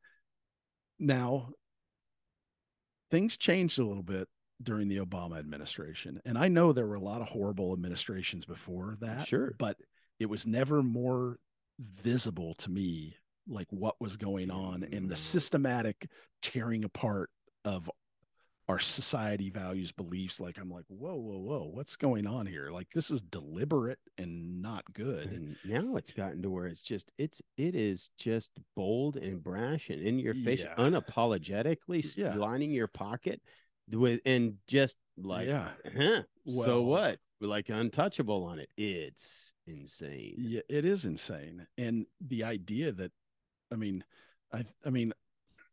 who's not getting it? I mean, don't know. If you're paying attention to what's going on, like, I mean, you got an agenda. If you're not getting it, you got an agenda. I mean, like, there's something else going on in what you're doing. Well, there's a lot of agendas from top to bottom right now. There's a lot of detachment from reality. Yeah. Well, and if they were operating on fact and logic, and that was the basis of the discussion, and they'd be like, yeah, we can't this is unsustainable thinking. We can't, like, it's illogical. We can't go down this path any further. But, just from, the way I look at it, it's like we are capable of anything. We can make whatever we want. We are creating this world we're living in. And it's like, watching the attacks on Trump, and I don't care who it is, it doesn't matter. Just a guy who was the supposed leader, because I don't even believe that our president is the leader of anything. Really, truly. Yeah. That's quite evident nowadays. Yeah, that was going, like, yay, let's go, let's do something great, let's be the best. It's like, well, that's a great message. Be the best. I can get on board with that. Yeah. And then he's under constant attack. And then, but even though all that, I would say in the last 20 years, the first 3 years of his administration were the best of the last 20 years for me personally, with business and life and everything. And I have a lot of friends all over the country, and they all said the same thing. It's like, and a lot of them hated Trump. They're hardcore Democrat. Well, and in contrast to the last three, it's like, I hate this guy and he's a total buffoon, but man, life is good. I'm making money. I've got hope. And this is what I believe about people. If you wake up every morning with the belief that you can do something today to improve your circumstance, then you're happy. Yeah. I'm going to make a better tomorrow with my actions today. And I have the ability to do that. And you see the chance and the opportunity, you would not do it. And then for whatever reason, I don't know what the end game is, but it doesn't appear to be good.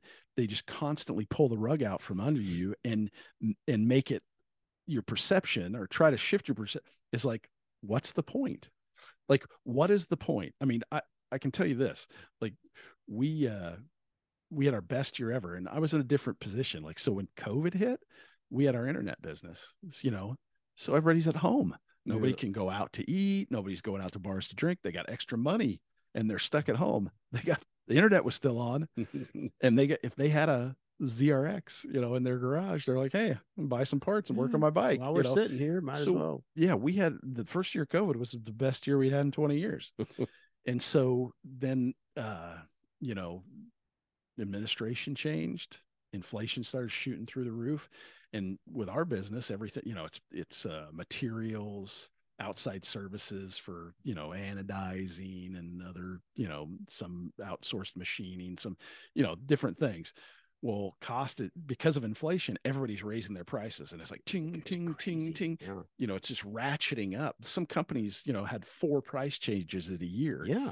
And we're trying to keep up with this. Well, somebody ordered something. Oh, well, I just ordered it, and it's $60 more than what we have on the website. And I'm like, we'll eat that part of it out of our whatever. We grossed the same amount in 2021 that we did in 2020. And our net was half of what it was in 2020. Really? Yep. Because of the rising cost, and because we were reacting and always, because you want to, like, I would do it for free. I want to stay competitive. I don't want to price myself out to where nobody's doing anything. They say like feed prices were going. I mean, like you paying twice as much for feed now. Right. So, and you're quoting, like, oh, well, now I can't keep up with it. Yeah. Yes. And I don't want to go and like jack everybody, but then you get to a point where like, geez, man, I'm trying to drive to a horse show and I can't I can't cost me to go and do this. So I did a event, and we do track days and stuff locally, which is not that big a deal. But we went to Barber in Alabama, the end of 2020, and it was expensive, dude. Diesel was like $4 a gallon. I know. And I was like, oh man. I mean, it was the biggest part of the trip because I towed the trailer. Was my diesel bill. And I'm like, wow. So we dropped $3,500 to go do a 2-day event, and which, I mean, it's not that, but for us, it's a big deal. I mean, because it's on top of everything else. I know. Like, I remember the first time I filled up my spare tank and the regular tank, and so when it jumped up to, what's your regular tank? 44? Yeah. And then I just have the one. We have the same truck. Yeah, but no, I got a 60-gallon tank in the back. Yeah. And it was like $400 just to fill the when thing it up. started going up. Yeah. So when we were, Holy it smackers. got up to over $6 a gallon. Yeah. It was $260, to Just fill up a regular I would truck. fill my truck up when it would get close to a half. I'd fill it up because mentally, that was still $130. It's like, oh, okay, what, but if I let it get to empty and I had to put $260 worth of diesel in my, dude, that's a car payment almost, or like back in the day. Yeah. No, it's the same thing.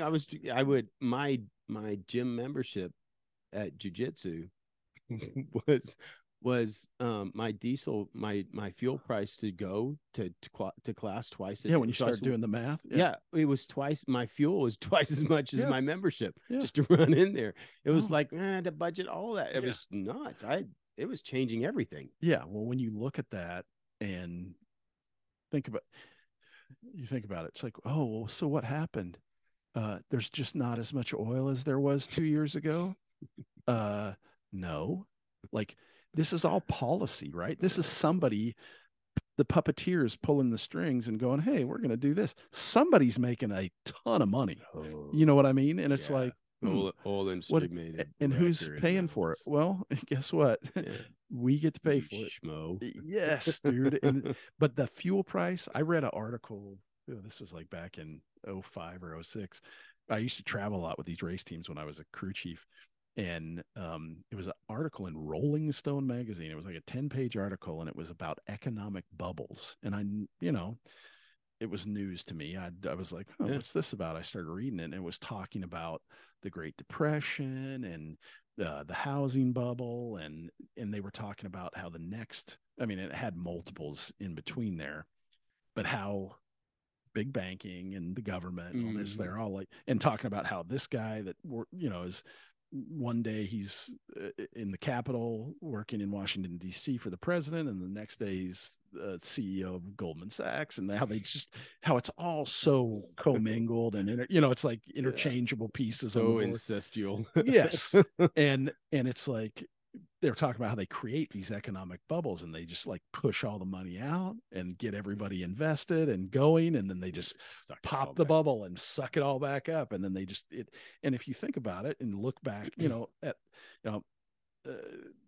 I'm starting to realize the value of age is like having a viewpoint, and like looking back and going, oh wow, this is real. They do this to us, and so how do you prepare yourself, or but in this article they talked about and this is back in 04, 05, I think, was talking about carbon credits, and it wasn't something they were just still lobbying. I don't think they were actually a real thing at that time. They're like, that'll be the next economic bubble. And God, it must have been 04 because they talked about it, and they're like, it has the potential. You could have your electricity bill could be 4 times what it is now. And I'm like, whoa, that would be a house payment. Your electricity would be as much as your mortgage payment here in Texas anyway. And a lot of, middle-class people, I'm like, oh, that would be that game changer, right? Yeah. Now you got 2 mortgages. Most people can't afford 2 houses. Yeah. And now and that's just your electricity, not your fuel. And I don't think, gas prices were like $1.35, and then Katrina hit. Oh yeah. And it was like, oh, now they're $4 a gallon overnight. And so I get it. There's some refineries down there, but it's not all the refineries. And there's gas at the pump that was here in the ground yesterday for $1, and now it's $4. Like, so what's really going on? And you look at all the things that happen, and I mean, it's really just somebody somewhere deciding that this is how it's going to be, and tough luck.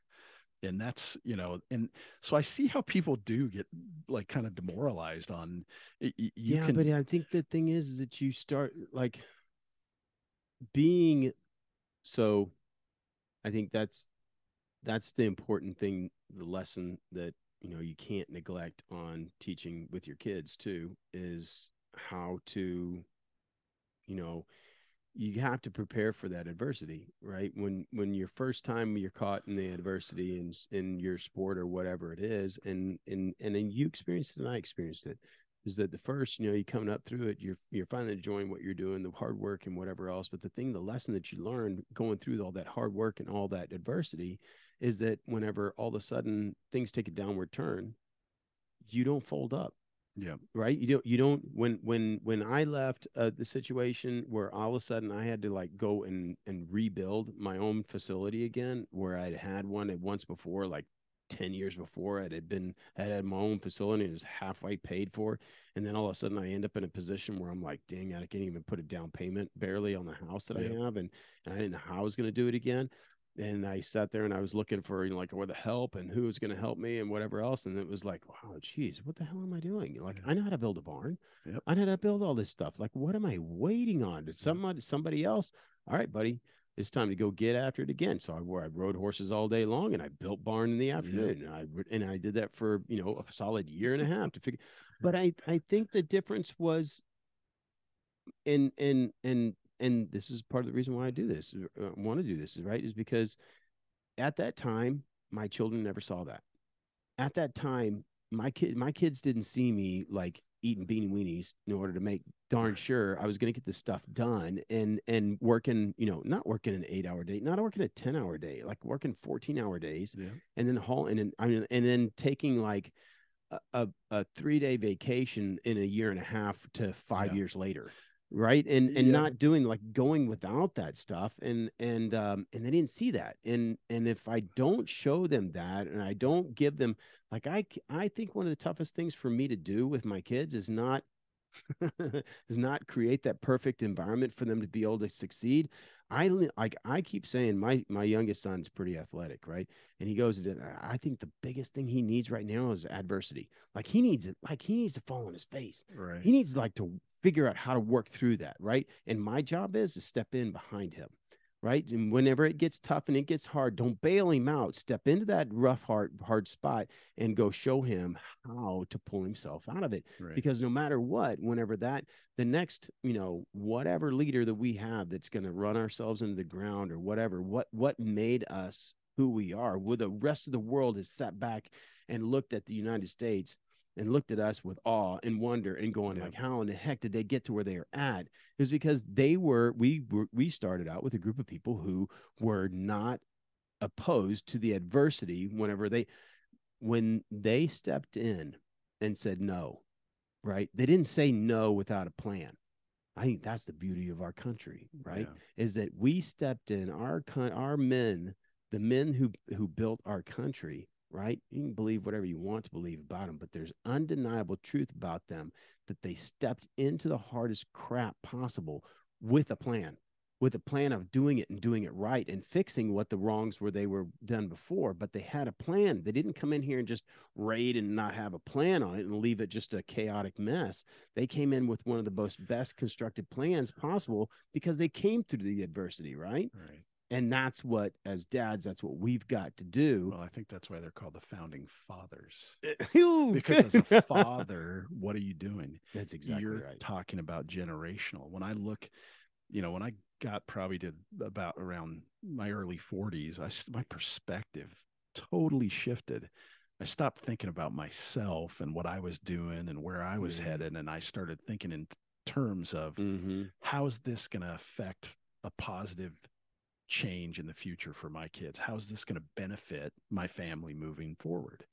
Not, like, being an athlete and doing some of the things I did, racing, and a lot of it was about me. Like, hey, I want to do this, I want to do that, I want to have succeed, work on myself. I still want to do those things, but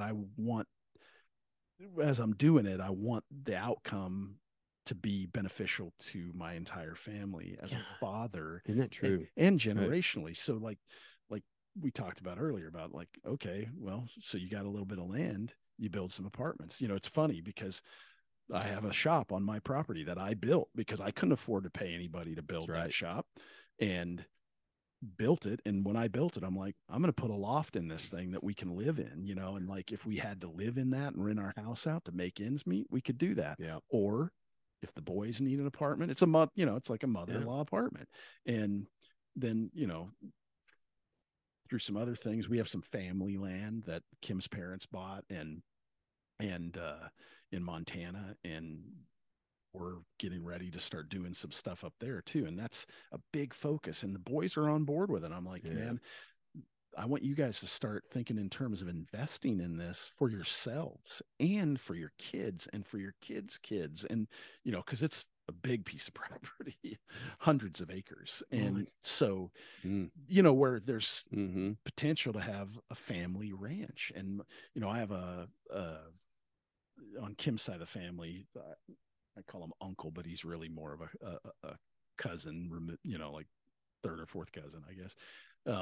But he's a incredible guy, self-made businessman, has a huge construction company, and he has a ton of land. And I went over to visit him one time, and we're driving through. Oh, that's my daughter's house, and this is my, so and so. It's his land, and he built all these houses for all his family. Did all this stuff, and it's just their place. It's really cool, and it's like, here's a guy that I just have an infinite amount of respect for, because his forward thinking and like wanting to help and take care and give everybody a step up. Because I think moving forward, it's going to be really, really important to do those things, to invest in our family, and our kids. And that's the important, and it's such a good point that is the reason why they were called our founding fathers, because it's in order to be that, it has to be that. I think that has been a bit of the downfall in a big portion of our society. Absolutely. Across the world, you see, when there's no father role. And I don't know, I mean, I can't speak for you, but I know our values and beliefs line up on a lot of things. But for me, becoming a father, it helped me understand God, Father. And I had been in love. I love Kim to death. Like, I did not know what unconditional love was. I thought I did, but I had no idea until you're a parent, until you have kids. I don't think you can, and I think there are a lot of parents that still don't know, unfortunately. But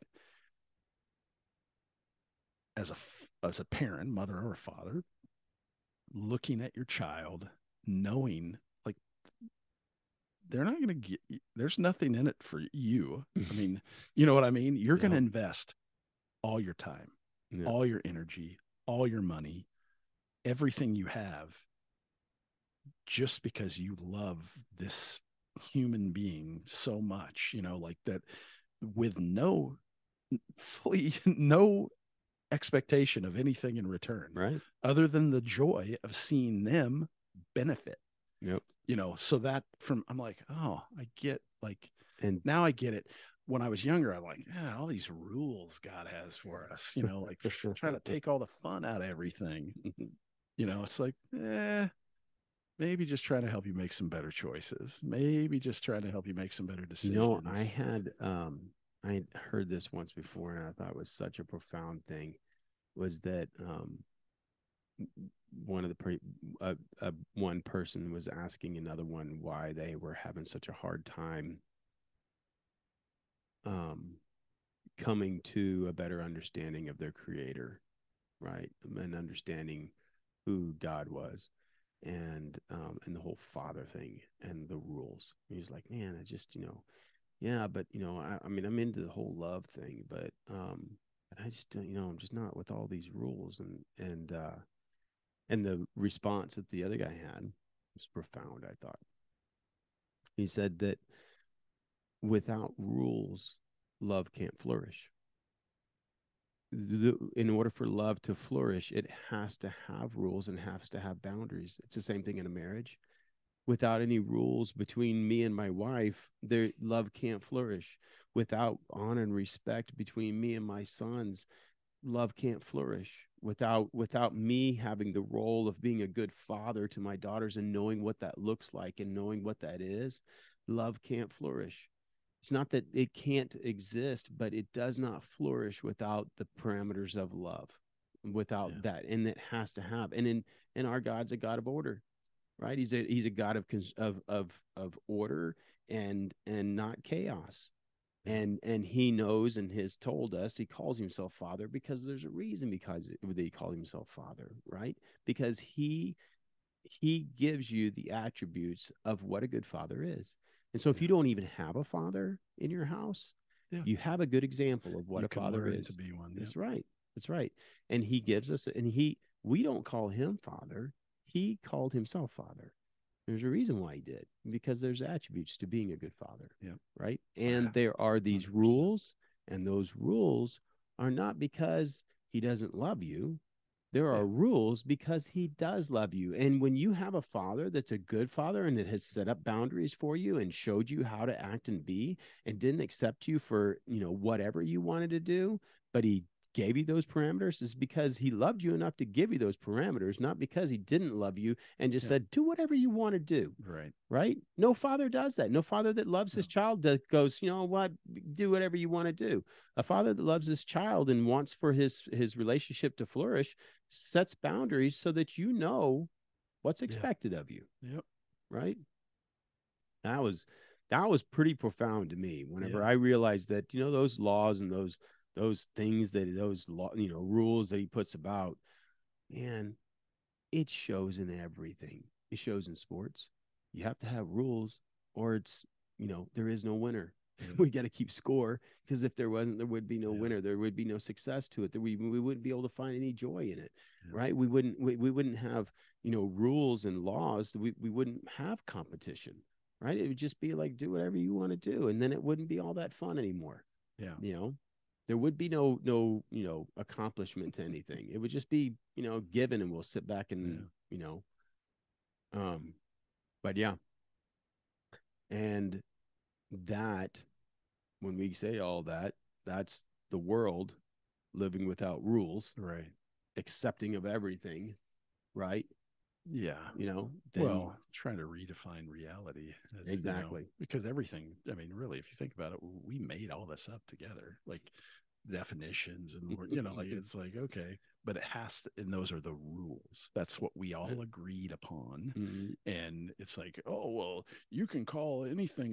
Does it make it that? It's like, no, but if we don't have, if we don't have a definition, if you're expecting a glass of water, and you order a glass of vodka, you're going to be disappointed. The other day where they were talking about, well, theoretically 2 + 2 could be 5. Oh no, I saw it too. Yeah. Well, tell that to the guys building your house, you dumbass. Right. Yeah. That's all I wanted to do. That's all I wanted to say was, like, tell that to the guy who's pouring your concrete. Have that guy. Somehow it was racist too. I saw. I know. Yeah, 2 + 2 = 4 was somehow racist. Yep. The idiocy that is prevailing right now. Well, and that's the contradictions. Whenever we're sitting here and we're talking about whether there's contradictions in Scripture. Well, there's contradictions in your worldview. Now, write that for me. Well, so that's an interesting. Like, so when you were young, when I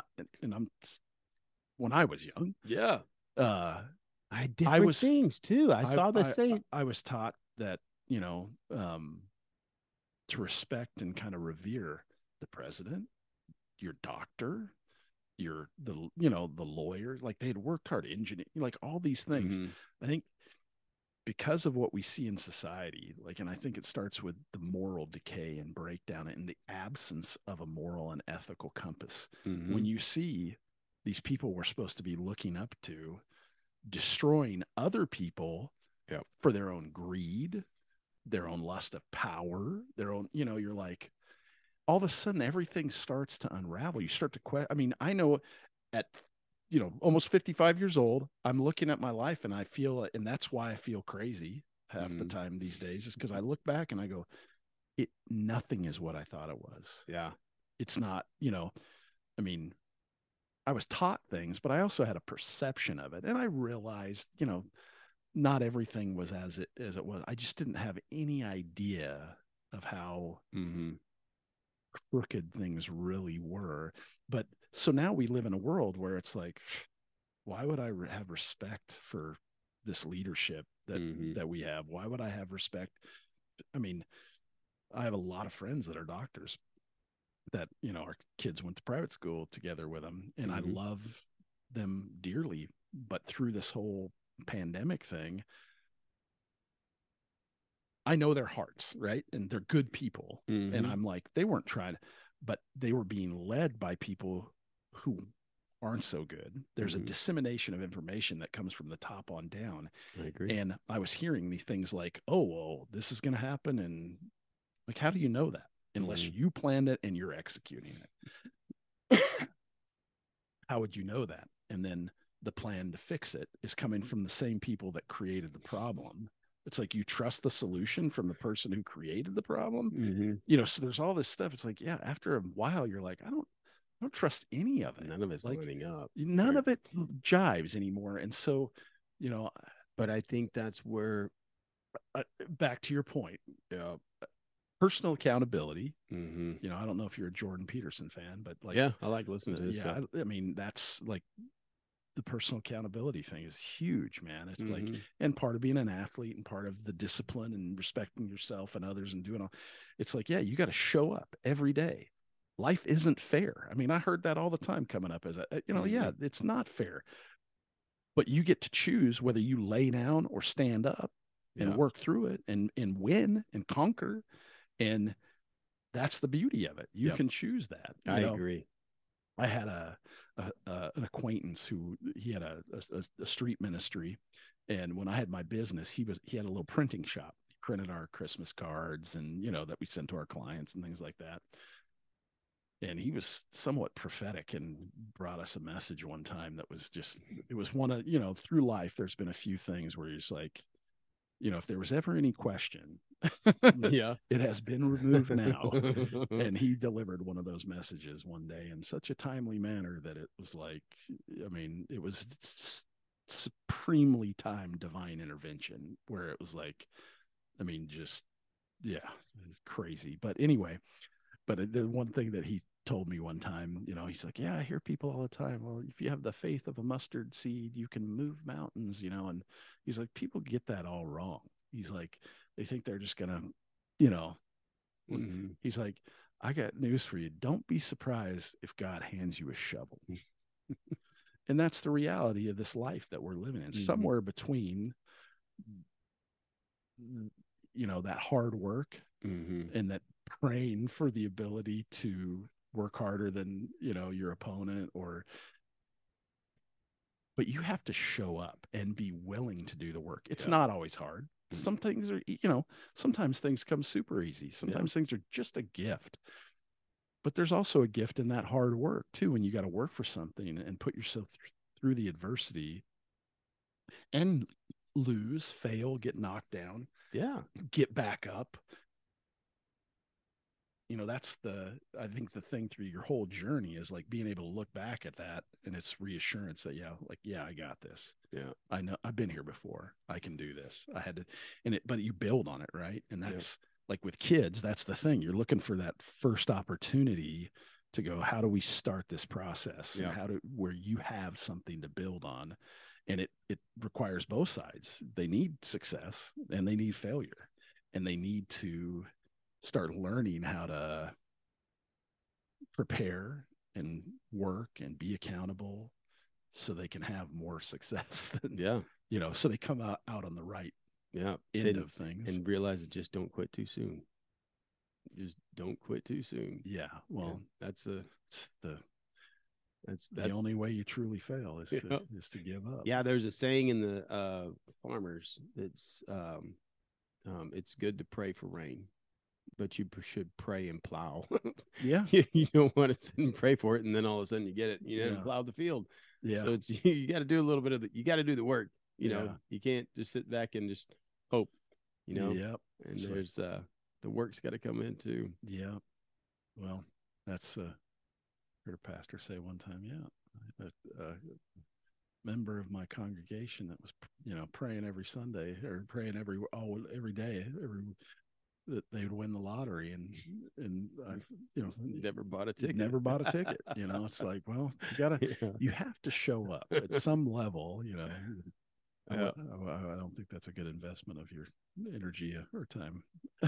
Yeah. But yeah, you got to show up and do the work. And well, man, I'm glad you came out and had this talk with me, man. I think these are the kind of things that I love to share with my boys. And I want to, and I think in our current country, and it's oddly enough, crazy as it is, I get a lot of downloads from all over on this thing. And there's truth is infectious. And when we get to talk and share and give other young men insight as to,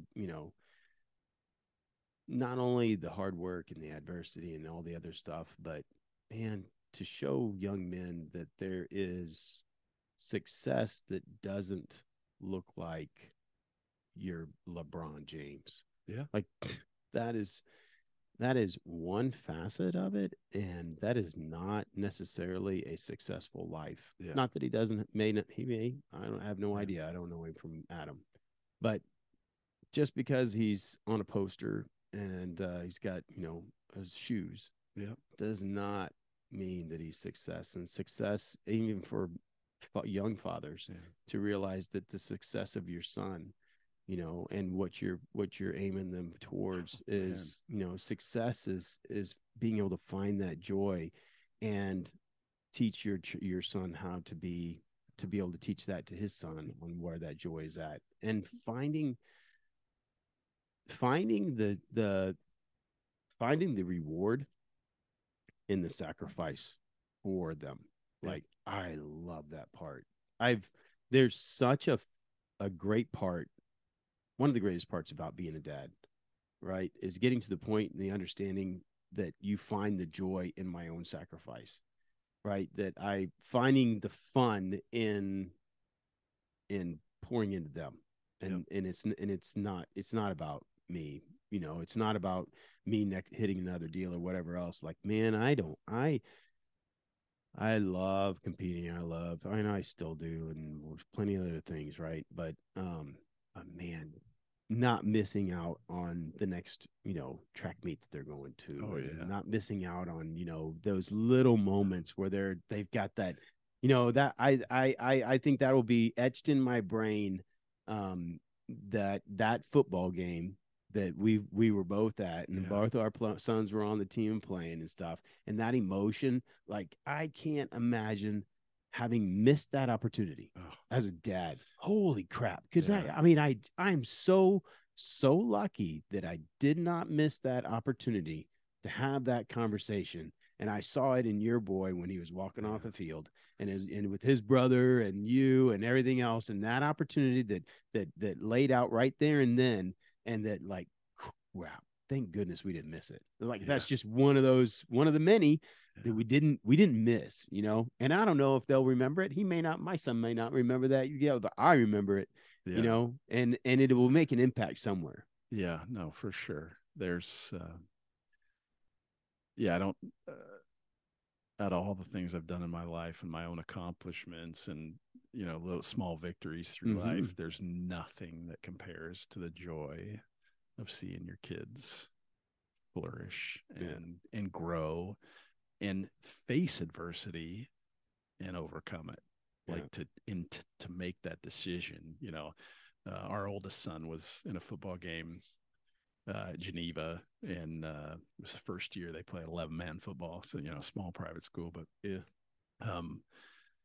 he was a receiver and a defensive back, and he went up to catch a ball, and DB just hit him right in the back, just knocked the wind out of him, and so he went down, couldn't breathe. The trainer came out, took him to the sidelines. And my wife, of course, was really worried. I told you we shouldn't. Yeah, and I'm looking intensely, and I'm like, oh, this is big, It's the moment. This is the moment. And she's like, you think he's hurt? I'm like, no, he's fine. I'm like, this is really important though. And I'm just like staring, like watching, seeing what he, And as soon as he caught his breath, they brought him to the sideline. He sat down and he missed one play, and he was like, he's shaking his head and pushing the trainers away and runs back over to the coach to put me back in. I'm like, oh, and like that was the moment. That was the defining moment. Yeah. Like now it took me a little longer with him to really see his true, he was very gifted, so things came easier to him. Mm-hmm. So to see him face that that was the first time I truly saw him face adversity and like bear down like a pit bull and get a hold of it and be like, no, I want back in there. Yeah. I want to get it. And I'm like, okay, now we're good. And she's like, what do you, like, I thought he was hurt. I'm like, no, you don't understand. This is a pivotal moment, like a defining moment. But the joy in it as a father is, I don't think anything can really, I don't know about you, like I still enjoy my own small victories, but mm-hmm. just the things that we get to watch our kids do and help guide them and teach them and prepare them. And like you said before, generationally, how that adds up down the road, is it's pretty rewarding. It is rewarding, and hopefully they'll have that opportunity. I mean, I know right now that like all the circumstances, all the things we're going through, I don't care. Mm-hmm. What gets me alarmed or concerned or all that is like, ooh, I don't like the way this is heading. Where is this going to land mm-hmm. my boys? What's going to be left for them? Mm-hmm. Like, what's this world going to look like? And how do I help prepare so they can be successful in it? And that's really the biggest thing. I don't care, like, because we agree on it and it's all made up. Mm-hmm. I don't care what a dollar's worth as long as we all agree on it and it stays somewhat consistent. When a dollar's a dollar today and then tomorrow it's a quarter, that's a problem for me. You know what I mean? Yeah. And so it's really the landscape and how it shifts underneath your feet that gets me excited and kind of like, but at the same time, I think, well, you trust in God. I mean, that's another thing that comes with age. I think is a beautiful thing is like, I look back and I tell, I have friends that they're struggling right now and they're like, oh, I'm worried about this, that, and the other. I'm like, when was the last time you couldn't pay your mortgage? When was the last time you couldn't, and I know that's a reality for some people, but we don't, like, we're the bubble we're in. Yeah. We don't know what hard is. No, absolutely not. But they're going through their own hardship. Yep. And they're like, well, never. I'm like, well, then historically, based on 40, 50, however many years of your experience, mm-hmm. would you say that it's a pretty sure thing that you're going to be okay through this as well? But that goes back to the hard work, right? Exactly. The reason it'll be okay is because when you're faced with that adversity, you've learned to double down, put in the work. It's not always, I tell my wife all the time, like, if I'd have worked this hard as I'm working now in the 90s and the early 2000s, we would literally be rich. Like, I've never worked harder in my life than I have in the last 10 or 12 years for as little. So that's kind of like, oh, that's kind of a bummer. But the upside is we're here. Yeah. And we're still, I'm liking doing what I'm doing. And I love what I do. And I, enjoy. Yeah. Like, my life is filled with joy. I mean, I don't know if you follow our social media or anything, but that's one thing over the last couple of years. Like, we've just started to, like, through adversity, there's always like a silver lining, right? Mm-hmm. So all this stuff we're going through, I'm like, right off the bat, I'm like, well, this sucks, but all the boys are home. Mm-hmm. Like, they all get, our two oldest came home from college. All six of us are back under the same roof and having fun. And I'm like, hey, what do you guys want to do? We built ARs. I'm like, let's, like, what do you guys want to do? And they're like, like, we can buy some 80% lowers and build and buy, get online and buy the rest of the components and go planking and have some fun. And, and you'll have Yeah, you can take that. I mean, that was their choice. I told them, we can do whatever you want. I just don't want you sitting here playing video games the whole time you're home because it's not productive. So let's have some projects. We can build some motors. We can, I can teach you to weld. We can run the CNC, whatever you want. And they came back to me, my older boys. And so then the younger one's like, yeah, that sounds like fun. So that's what we did. But it brought us all closer. Like like reinstilled kind of that kind of the importance and the bond of family, and especially in times that are hard. But now with everything the way it is, it's like, well, what do we do? Because I'm not going back to barber. I want to, but I'm not going to spend $5,000 in gas to go do a track day for a day or two. I mean, it's ridiculous. And so we've been riding together as a family a lot. Kim started riding again. And so we get all our bikes and we have seen you stuff with the videos. So we share it on social media, but we spend a lot of time. Like if it's a nice day out, it's like, hey, that's the beauty of being self-employed too, right? It's like, well, hey, it's 3:30 and don't have anything that has to go out today, and it's nice out. Let's all jump on bikes and go take a little rip through the hill country and grab a taco at Free Roam and so it has there's a silver lining to everything. It's just you got to keep your perspective right, and it's important, and it really is. And it really is important whenever when you get the opportunity to sit back and kind of see where they're at. And it was one of the things that I think is really, it's harder for me to do because I just don't I don't do it enough. But, you kind of get stuck in a little bit of the mire of, like, God, I got to get this, or I got to get to this point. I got to get to this point. And you're looking back at, the past 2 months and where you're at from what the past. It's frustrating. But if you look back from 5 years back and where you're at now, it's going to go. And you had that perspective every once in a while, be able to step back a little bit and like get to, like the tough parts. And there's always something going wrong with the kid doing something or whatever else. But you step back and you go like, man. They're doing pretty good. They're on the right track. We're always moving forward. I mean, we have setbacks, but that's, something I do. I bet you do it too. It's like, oh, something gets me down. I feel, financially it's been a rough spot, spell or whatever it is. And then sometime I just have to sit down and look around and go, 10 years ago or 15 years ago, we didn't have this shop. We didn't have CNC equipment. We didn't have this. We didn't, we are growing through all of it, even though it's been more difficult than it probably could have been or should have been in a lot of regards. But because you set goals and you want to move forward. I go back to that, what I said earlier. I said, I think that's the key to all of it is if we wake up with the belief and the hope for a better tomorrow, that we can actually go out and that our labors are profitable and rewarding. And we can create a better life for ourselves and our family and loved ones, and community and all that, and build. I mean, that's what we really are. All of us, we're builders, right? I mean, that's what we do. If we can do that and it is fruitful, then there's the joy, right? Exactly. You have the joy. But you got to show up and do the work. And that is good stuff. Well, we have to come back again. We'll have to talk more about deer. Oh, well, this is probably don't need to record it, but I have a guy that you need to get out here. Scott Carlson. He moved to Bernie. Well, he moved to Bernie this year, but he moved to this area 2 years ago. He was a Seattle firefighter. I met him at the brewery. Not at the brewery, at the coffee shop. You introduced me to him. I think he was sitting there. Oh, you're right. And I said, guy I remember podcast. that.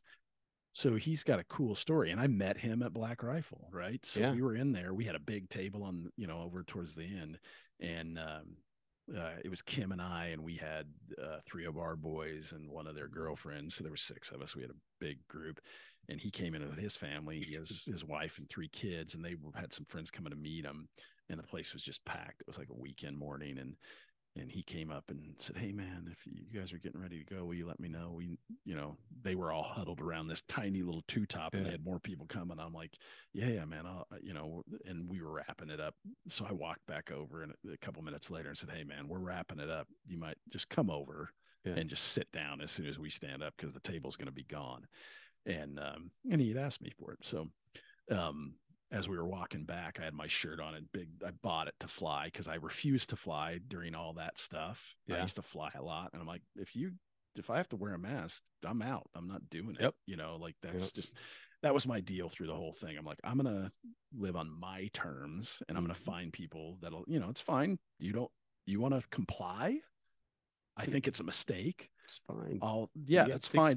Because just like that's your choice. I'm going to take my free will and choice, and I'm going to go somewhere else with my money and not put a mask on and do the same thing that I've always done. And we successfully did that through all of COVID.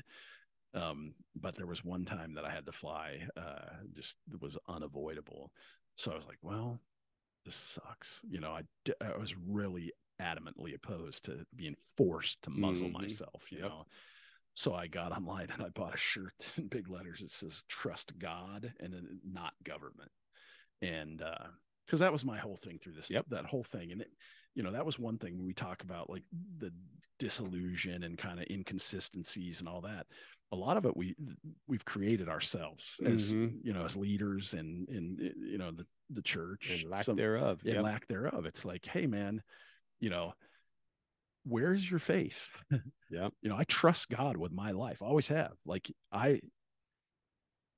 it belongs to him, not me. No. And one thing that's guaranteed, it's going to come to an end. Yes, it is. And that's between me and God, and that's it. And I'm okay with it. And I'm not holding on to it. It's like, I'm good. So that's my choice. And I'm not gonna, because to me, living the way they want us to live and what they're trying to, that's not living at all. That's not what God had in store for us. And so anyway, I got this shirt, "Trust God, Not Government," and had to fly and do all that. But anyway, I had it on that day in the coffee shop, and we were walking past the table, and this little older couple sitting at a table like, "Oh, I like your shirt." So I started talking to him, and then Scott was right there, and he started chiming in, and I didn't know him from Adam. We had just met, and they were talking about, "Yeah, this is nice." He's like, "Yeah, we just moved here, and it's so refreshing." And so when we left there to go over to the table, I said, "Where'd you move from?" He's like, "Oh, Seattle." And I'm like, "Oh, dude, I went to UW, played football there." He said, "Oh, I played at Oregon. I was a Duck." And he's 10 years younger than me. And I'm like, "Oh, that the Ducks were really our biggest rival, not Washington State, like a lot of people think." But so I was like, "Oh, I don't know. I guess, I'll try to get over that." But so we started talking. I'm like, "What are you doing in Bernie?" He's like, "I don't know yet. Whatever. I'm going to try to find something, whatever will pay the bills." And I said, "Well, what did you do?" And he's like, "I was a lieutenant of the fire department. I led the charge for the religious exemption in Washington for firefighters. I had like 48 firefighters that were, applying for that religious exemption that did not want to get vaccinated, but wanted to be firemen." Yeah. And the governor signed off on it. And the mayor of Seattle tore it up 2 weeks later and said, "Tough luck. I don't care. If you don't get vaccinated, you are basically quitting." It's like, "No, I'm not quitting. You're forcing me to leave." The whole thing just blows my mind.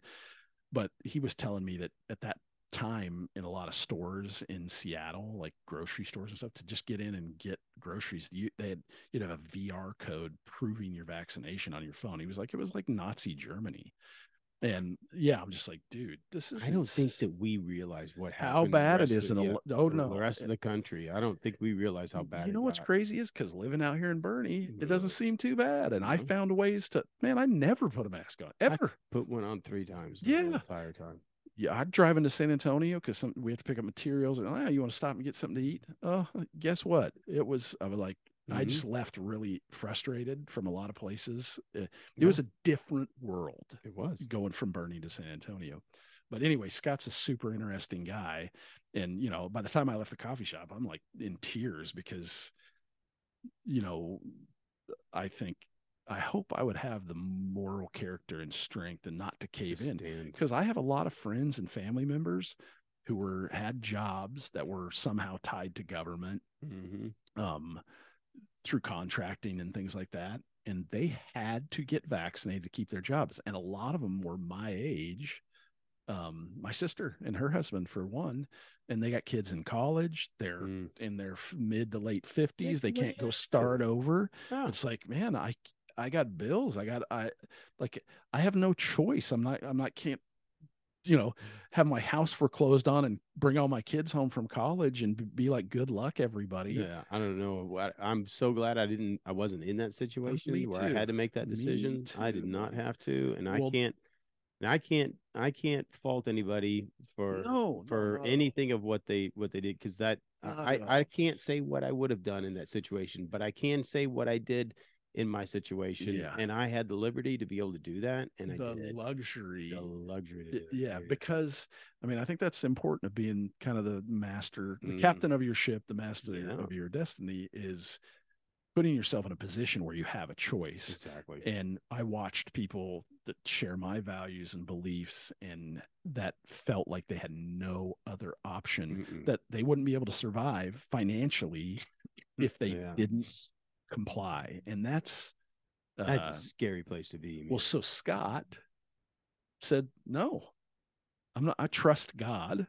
I will not comply with these demands, and I'm done living like this. So he looked on a map and he's like, let's go to Texas. And they sold their house and packed the family, not having any idea what they're, so just to stop in the middle of it. So it was very emotional for me, back to the human spirit. Yeah. Because I always look at that and I'm like, I'm pretty sure I don't have that moral character, and I don't have, so I'm like, ooh, I hope I could be that guy, that would do that. And like the story I told earlier about John Fest that got me all emotional. I look at that and I think, I hope I want to live up to that. I hope that I would have that character and that strength and that, and the passion and because you're making a decision for your whole family when you're doing that. Like that is heavy. Yeah. Heavy. So he's been here for 2 years. He's flown all over the country looking, doing job interviews and stuff. But he's still not working.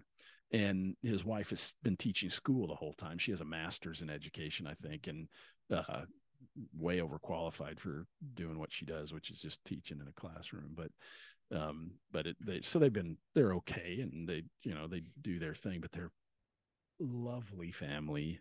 And we become dear friends, through the whole thing. That's cool. But to me, he played a little bit for the Raiders after Oregon, and I think he got concussed. I want to say, I think he was in a coma for like a week, and that kind of, anyway, he had a pretty severe head injury that ended his career. And then he got into firefighting, the adrenaline, and but he's also super you'd appreciate this because you're into training and working out and all this. The dude is like because he was EMT, so like the medical side of that and like saving lives, and he has a pretty strong background. But even when he was playing football, he loved all the physical therapy and kinesiology and all these things. Dude, he's literally, I've been to a lot of different people for different things. This guy, he's helped the boys, Kim, like any little ailment, like, oh man, this has been bothering me, or that, or he's like, okay, well, this is how it worked. Like, he's a body mechanic, this guy, and he knows every kind of exercise. He's like, okay, stop doing all this, what you're doing, that's adding to the problem, and then do these exercises to strengthen this, because what it'll do is pull this and realign that joint and do it. Wow. The dude is magic, man. And I'm like, and he loves, he would love to be help people with coaching and developing athletes and stuff like that. Yeah. And because of his background with the kind of physical therapy and all that, I'm like, dude, I think you're kind of missing your calling. And so he's been out interviewing for a lot of firefighting jobs and stuff like that. And I'm like, he's like, I don't know why it's not happening. I said, think God has something bigger in store for you, dude. I think Hmm. I just don't know. I mean, I don't know what it is, but like when you talk to somebody and you're like, oh, what do you do for a living, Todd? And it's like, oh, I'm a plumber. And you're like, oh, that's cool. Do you like it? Nah, not really. And then it's like, well, and he doesn't say that. He likes being a fireman. But then you're like, he starts All those talking other about things something that else. And he's like, oh, and you you're see like, him get animated and all that yes, shit. dude. Yeah, Like, yeah. yeah, And you're dude. like, dude, your passion's here. Yeah, like I think you might be missing your calling, man. Like that's definitely. But That would be an he's interesting a dude. super cool guy that has really good moral, ethical values. Father of three, like has his priorities right, and like because that's why he did it. You know, he's like, I'm not letting you do this to my kids. Yeah. You know, and seeing That's what been was the biggest happening. thing. Yeah, to be able, but It'd be a cool interview. I don't think I mean, if nothing else, just like this, I feel like I know you a lot better now. Yeah. Like getting to know him a little bit. He's a really cool dude. I think you would enjoy, like I have. I mean, I love the dude. I mean, he's a brother now. You know, I mean, like there's those people that you in your life that he's on a pretty small list of people that I'm like, if it ever goes down, I'm like, you're really close by. Yeah.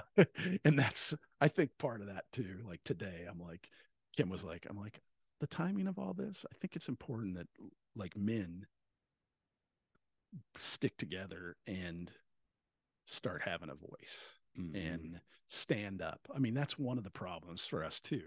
Like, you want to do your thing, you have your beliefs, but truly, I think most of us are like, for lack of a better definition, like libertarian, right? It's like, I'm okay. You can do you. I'm not trying to fix anything, you know, like, cause it's not my place, whatever. I can only share. If you ask, I'll tell you but I'm not trying to push my values or beliefs or anything on anybody else, but I do have them.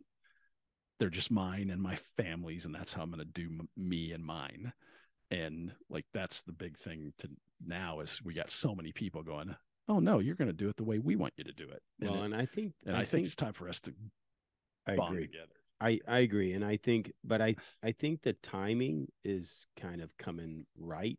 I think that had I said things that I wanted to say 2 years ago, it would have been the wrong delivery. Oh yeah. You know, I would have come across timing is everything. Oh yeah. I think for sure. And I think, you know, I think what's being said is important, but how it's being said is really important. You know, and there is an understanding who you're debating with and where they're coming from. Because I think a big portion of our country and a big portion of the people that are having all those troubles,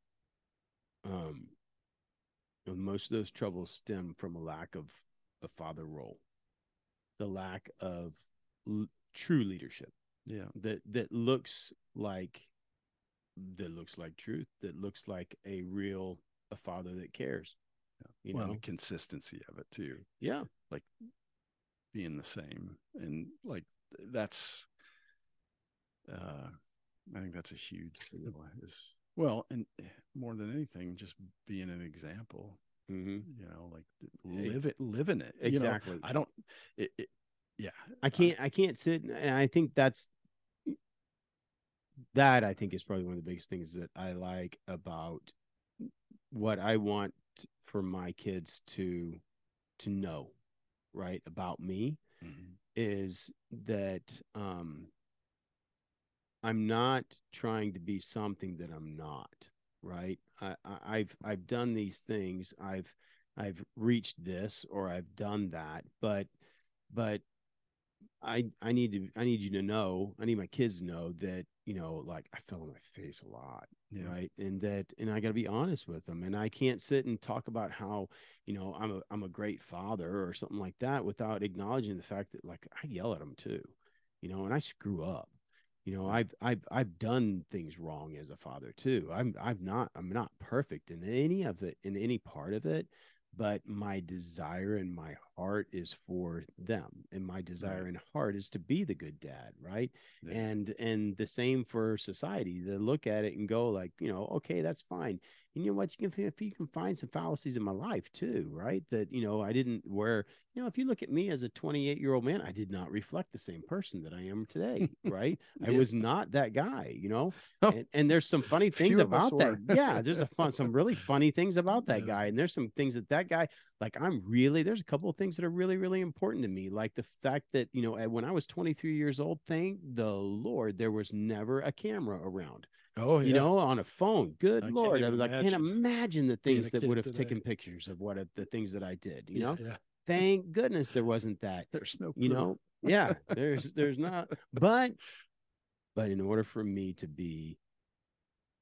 for them to know that I'm being truthful in it, and for them to see the world with a real worldview of what that guy did to accomplish and get to where he's at. What it was that, yeah, your dad goes out and rides horses in the backyard every day. But there was a time when I wasn't doing that. Yeah. There was a time that I worked for many years doing jobs I did not like doing. Yeah.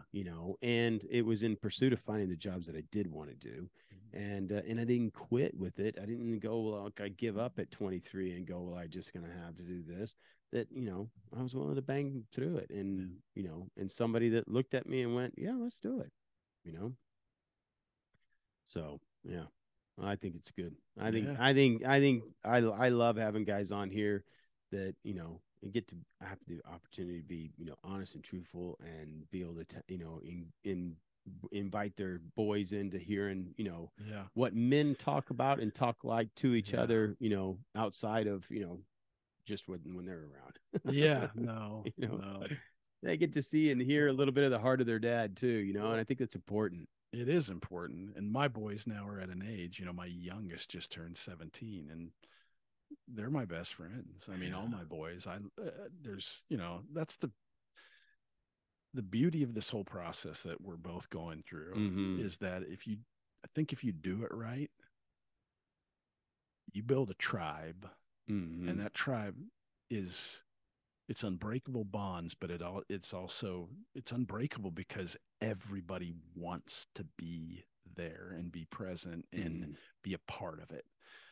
And that's what I want to create with my family. I feel like we've done that. I mean, like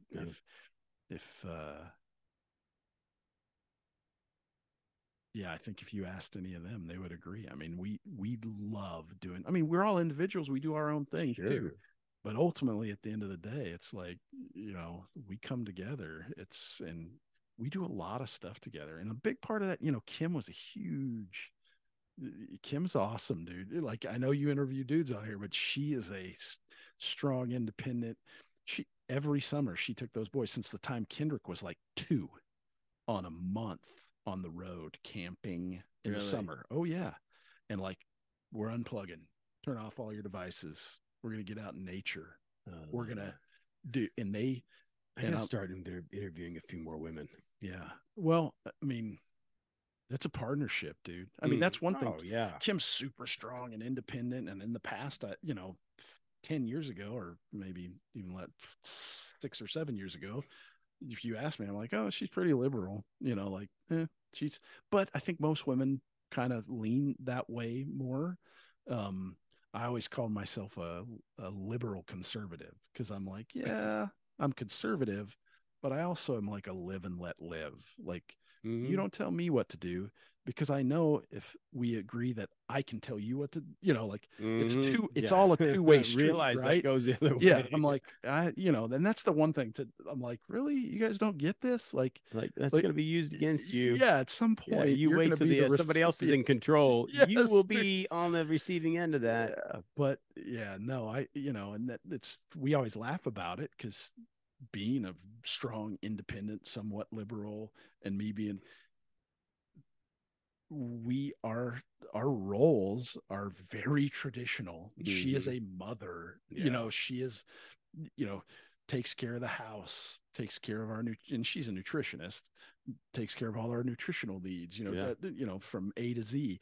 And like, And then we talk about it, and it's like, well, yeah, I wouldn't want to do the things you do. And I'm like, yeah, I wouldn't want to do what you do. It's just how we're wired, you know. Back to the joy. These are the things I enjoy. Mm-hmm. And that's what I want to, you know, if I can do that and we can partner up and through the things that we enjoy, all our needs are being met. And as a unit, it's like, wow, that sounds like a pretty good deal, you know? I don't know. Yeah. Anyway, I should get a couple moms in here. yeah. I mean, they're I think they're an important part of it. Well, you know, and through this whole toxic masculinity, cancel men culture that we're living through, I don't know. I watch podcasts, you know, and I even watch little clips, reels, and things. There's a lot of women standing up right now. I think they have a huge voice of traditional values and and respecting what men have traditionally brought to the table, which is just you know, you can always attack the other half of the equation, you know, like it's easy to do, but there's a lot of women that are carrying the torch for and they have to speak up right now because they're being attacked. Well, yeah, their whole deal is being completely attacked. I mean, now you know, men can be better women than women, you know, and that's the craziest part about it, right? Is that, you know, right now we're rewarding, you know, men who are supposedly better, you know, being women than women are. Well, and so it's the whole role that they've worked so hard to get to and have, you know, and get the respect and adoration and everything else, and for some ungodly reason they're giving that to men. Well, and that, you know, I just saw this deal a couple days ago, the trans dude, woman, whatever, that's now the Bud Light. They Nike, and I don't know if this is real or not, but there was a little meme that came out that had him dancing around in workout clothes. That he's the new Nike women's ambassador for Nike. Here's the thing. I don't know if it's true or somebody was just making a bad joke, but where we're at today, I'm like, ugh. Like, I believe it. Well, it's totally plausible today. You know, you look at what's going on. I mean, Nike can have all the child labor they want. Why wouldn't they have the other? And everybody keeps buying their crap. Unbelievable. Well, that's, you know, the other thing we touched on, like kind of some of the leadership that, and I was more, I mean, in my mind, I didn't come out and say it, but it was the church, you know, I mean, that during COVID, I wish leadership and majority of churches would have taken a different stance on things. I think a lot of people would agree with that. But for me, being an old athlete, like the whole COVID response with like college football, I mean, that's a big one for me, right? Like these are 18 to 22-year-old, strongest, healthiest. Oh, well, we can't play. We can't. And I'm like, what?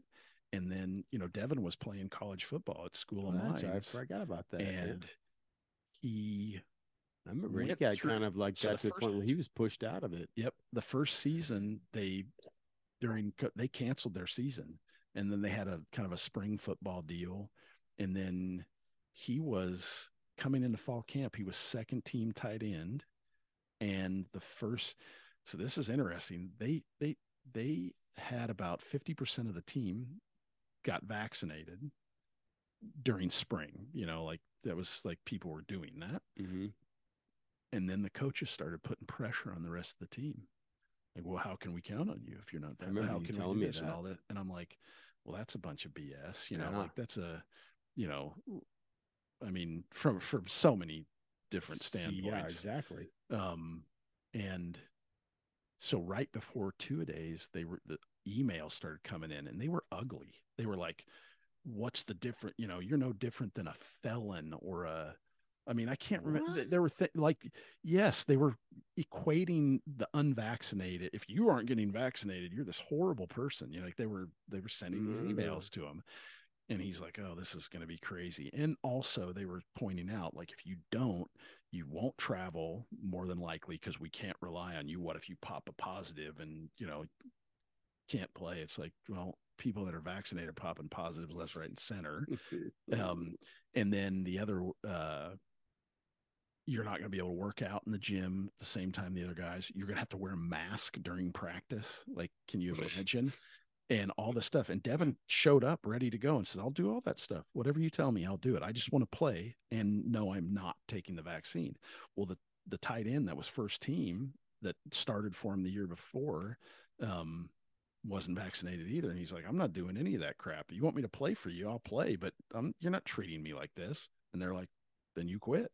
Wow. So Devin was basically coming into fall camp because of that, inherited the first team spot. Right. By the end of 2 weeks, he was behind 2 weeks of 2 days. He was behind the last incoming freshman. Wow. And every day, you ready to get vaccinated? You ready to get vaccinated? Oh, this has, oh, why am I moving down the depth chart? Does it have something to do with me not getting vaccinated? No, it's not that. It's like he sent me clips of practice. They get videos so they can study it and stuff. He would send a clips and, he's manhandling linebackers and blocking and running routes and making catches and doing all this. And then there's clips of the other guys and they're like, they look like incoming freshmen. It's like they're not even, and they'd moved him down behind that. And then after 2 weeks, the head coach called him into the office. There was like 5 holdouts and he was one of them. They called him into the office one at a time with the head coach and an MD and just gave him the what for and why you're a no good piece of junk if you don't do it. And are you ready to do it now? And Devin, he called me. I was very emotional. He's like, because it was his dream. He got attacked. Yeah. It was his dream to do this. And they're just like, because of this politicized retardedness, they're doing this to him. And so I said, D, it's time, dude. It's time to pull the plug, buddy. And I said, here's the thing. I hate that they're doing this and you're having to give up your dream. I said, the most important part to me, I said, you have nothing to prove to me or anybody else. I know you think, I go, at some point, this game is going to be over for you. And I doubt he would have gone to the next level. I don't think I don't think he even wanted to be honest with you. So that wasn't a consideration, but he did want to play at the college level. And he really, he played for a couple years, but never took the field, never really got to fulfill his dream of playing college football. And so, but it just made me so mad because I'm like, okay, these coaches are just like me and you. They came up through all this. They were once these athletes. They, and or I would say warriors, like that. You're a gladiator. It's made that choice of strength. And then it's that academia environment. It's that whole environment of academia. The virtue signal. It just doesn't make any damn sense whatsoever. I don't get it. Well, suicide rates through the roof there. Like at the school, like colleges in general, all the stuff they're doing to these kids is just it's nothing short of criminal. Yeah, it's crazy. Crazy stuff. Thank God we live in the Bernie Bowl. Man, you kidding? Yeah. Anyway. Well, cool, dude. Thanks a lot. Thank you, man. That's fun. You have been listening to the Go Time podcast. If you want to learn more about us, go to toddmartin.net. Thank you for listening.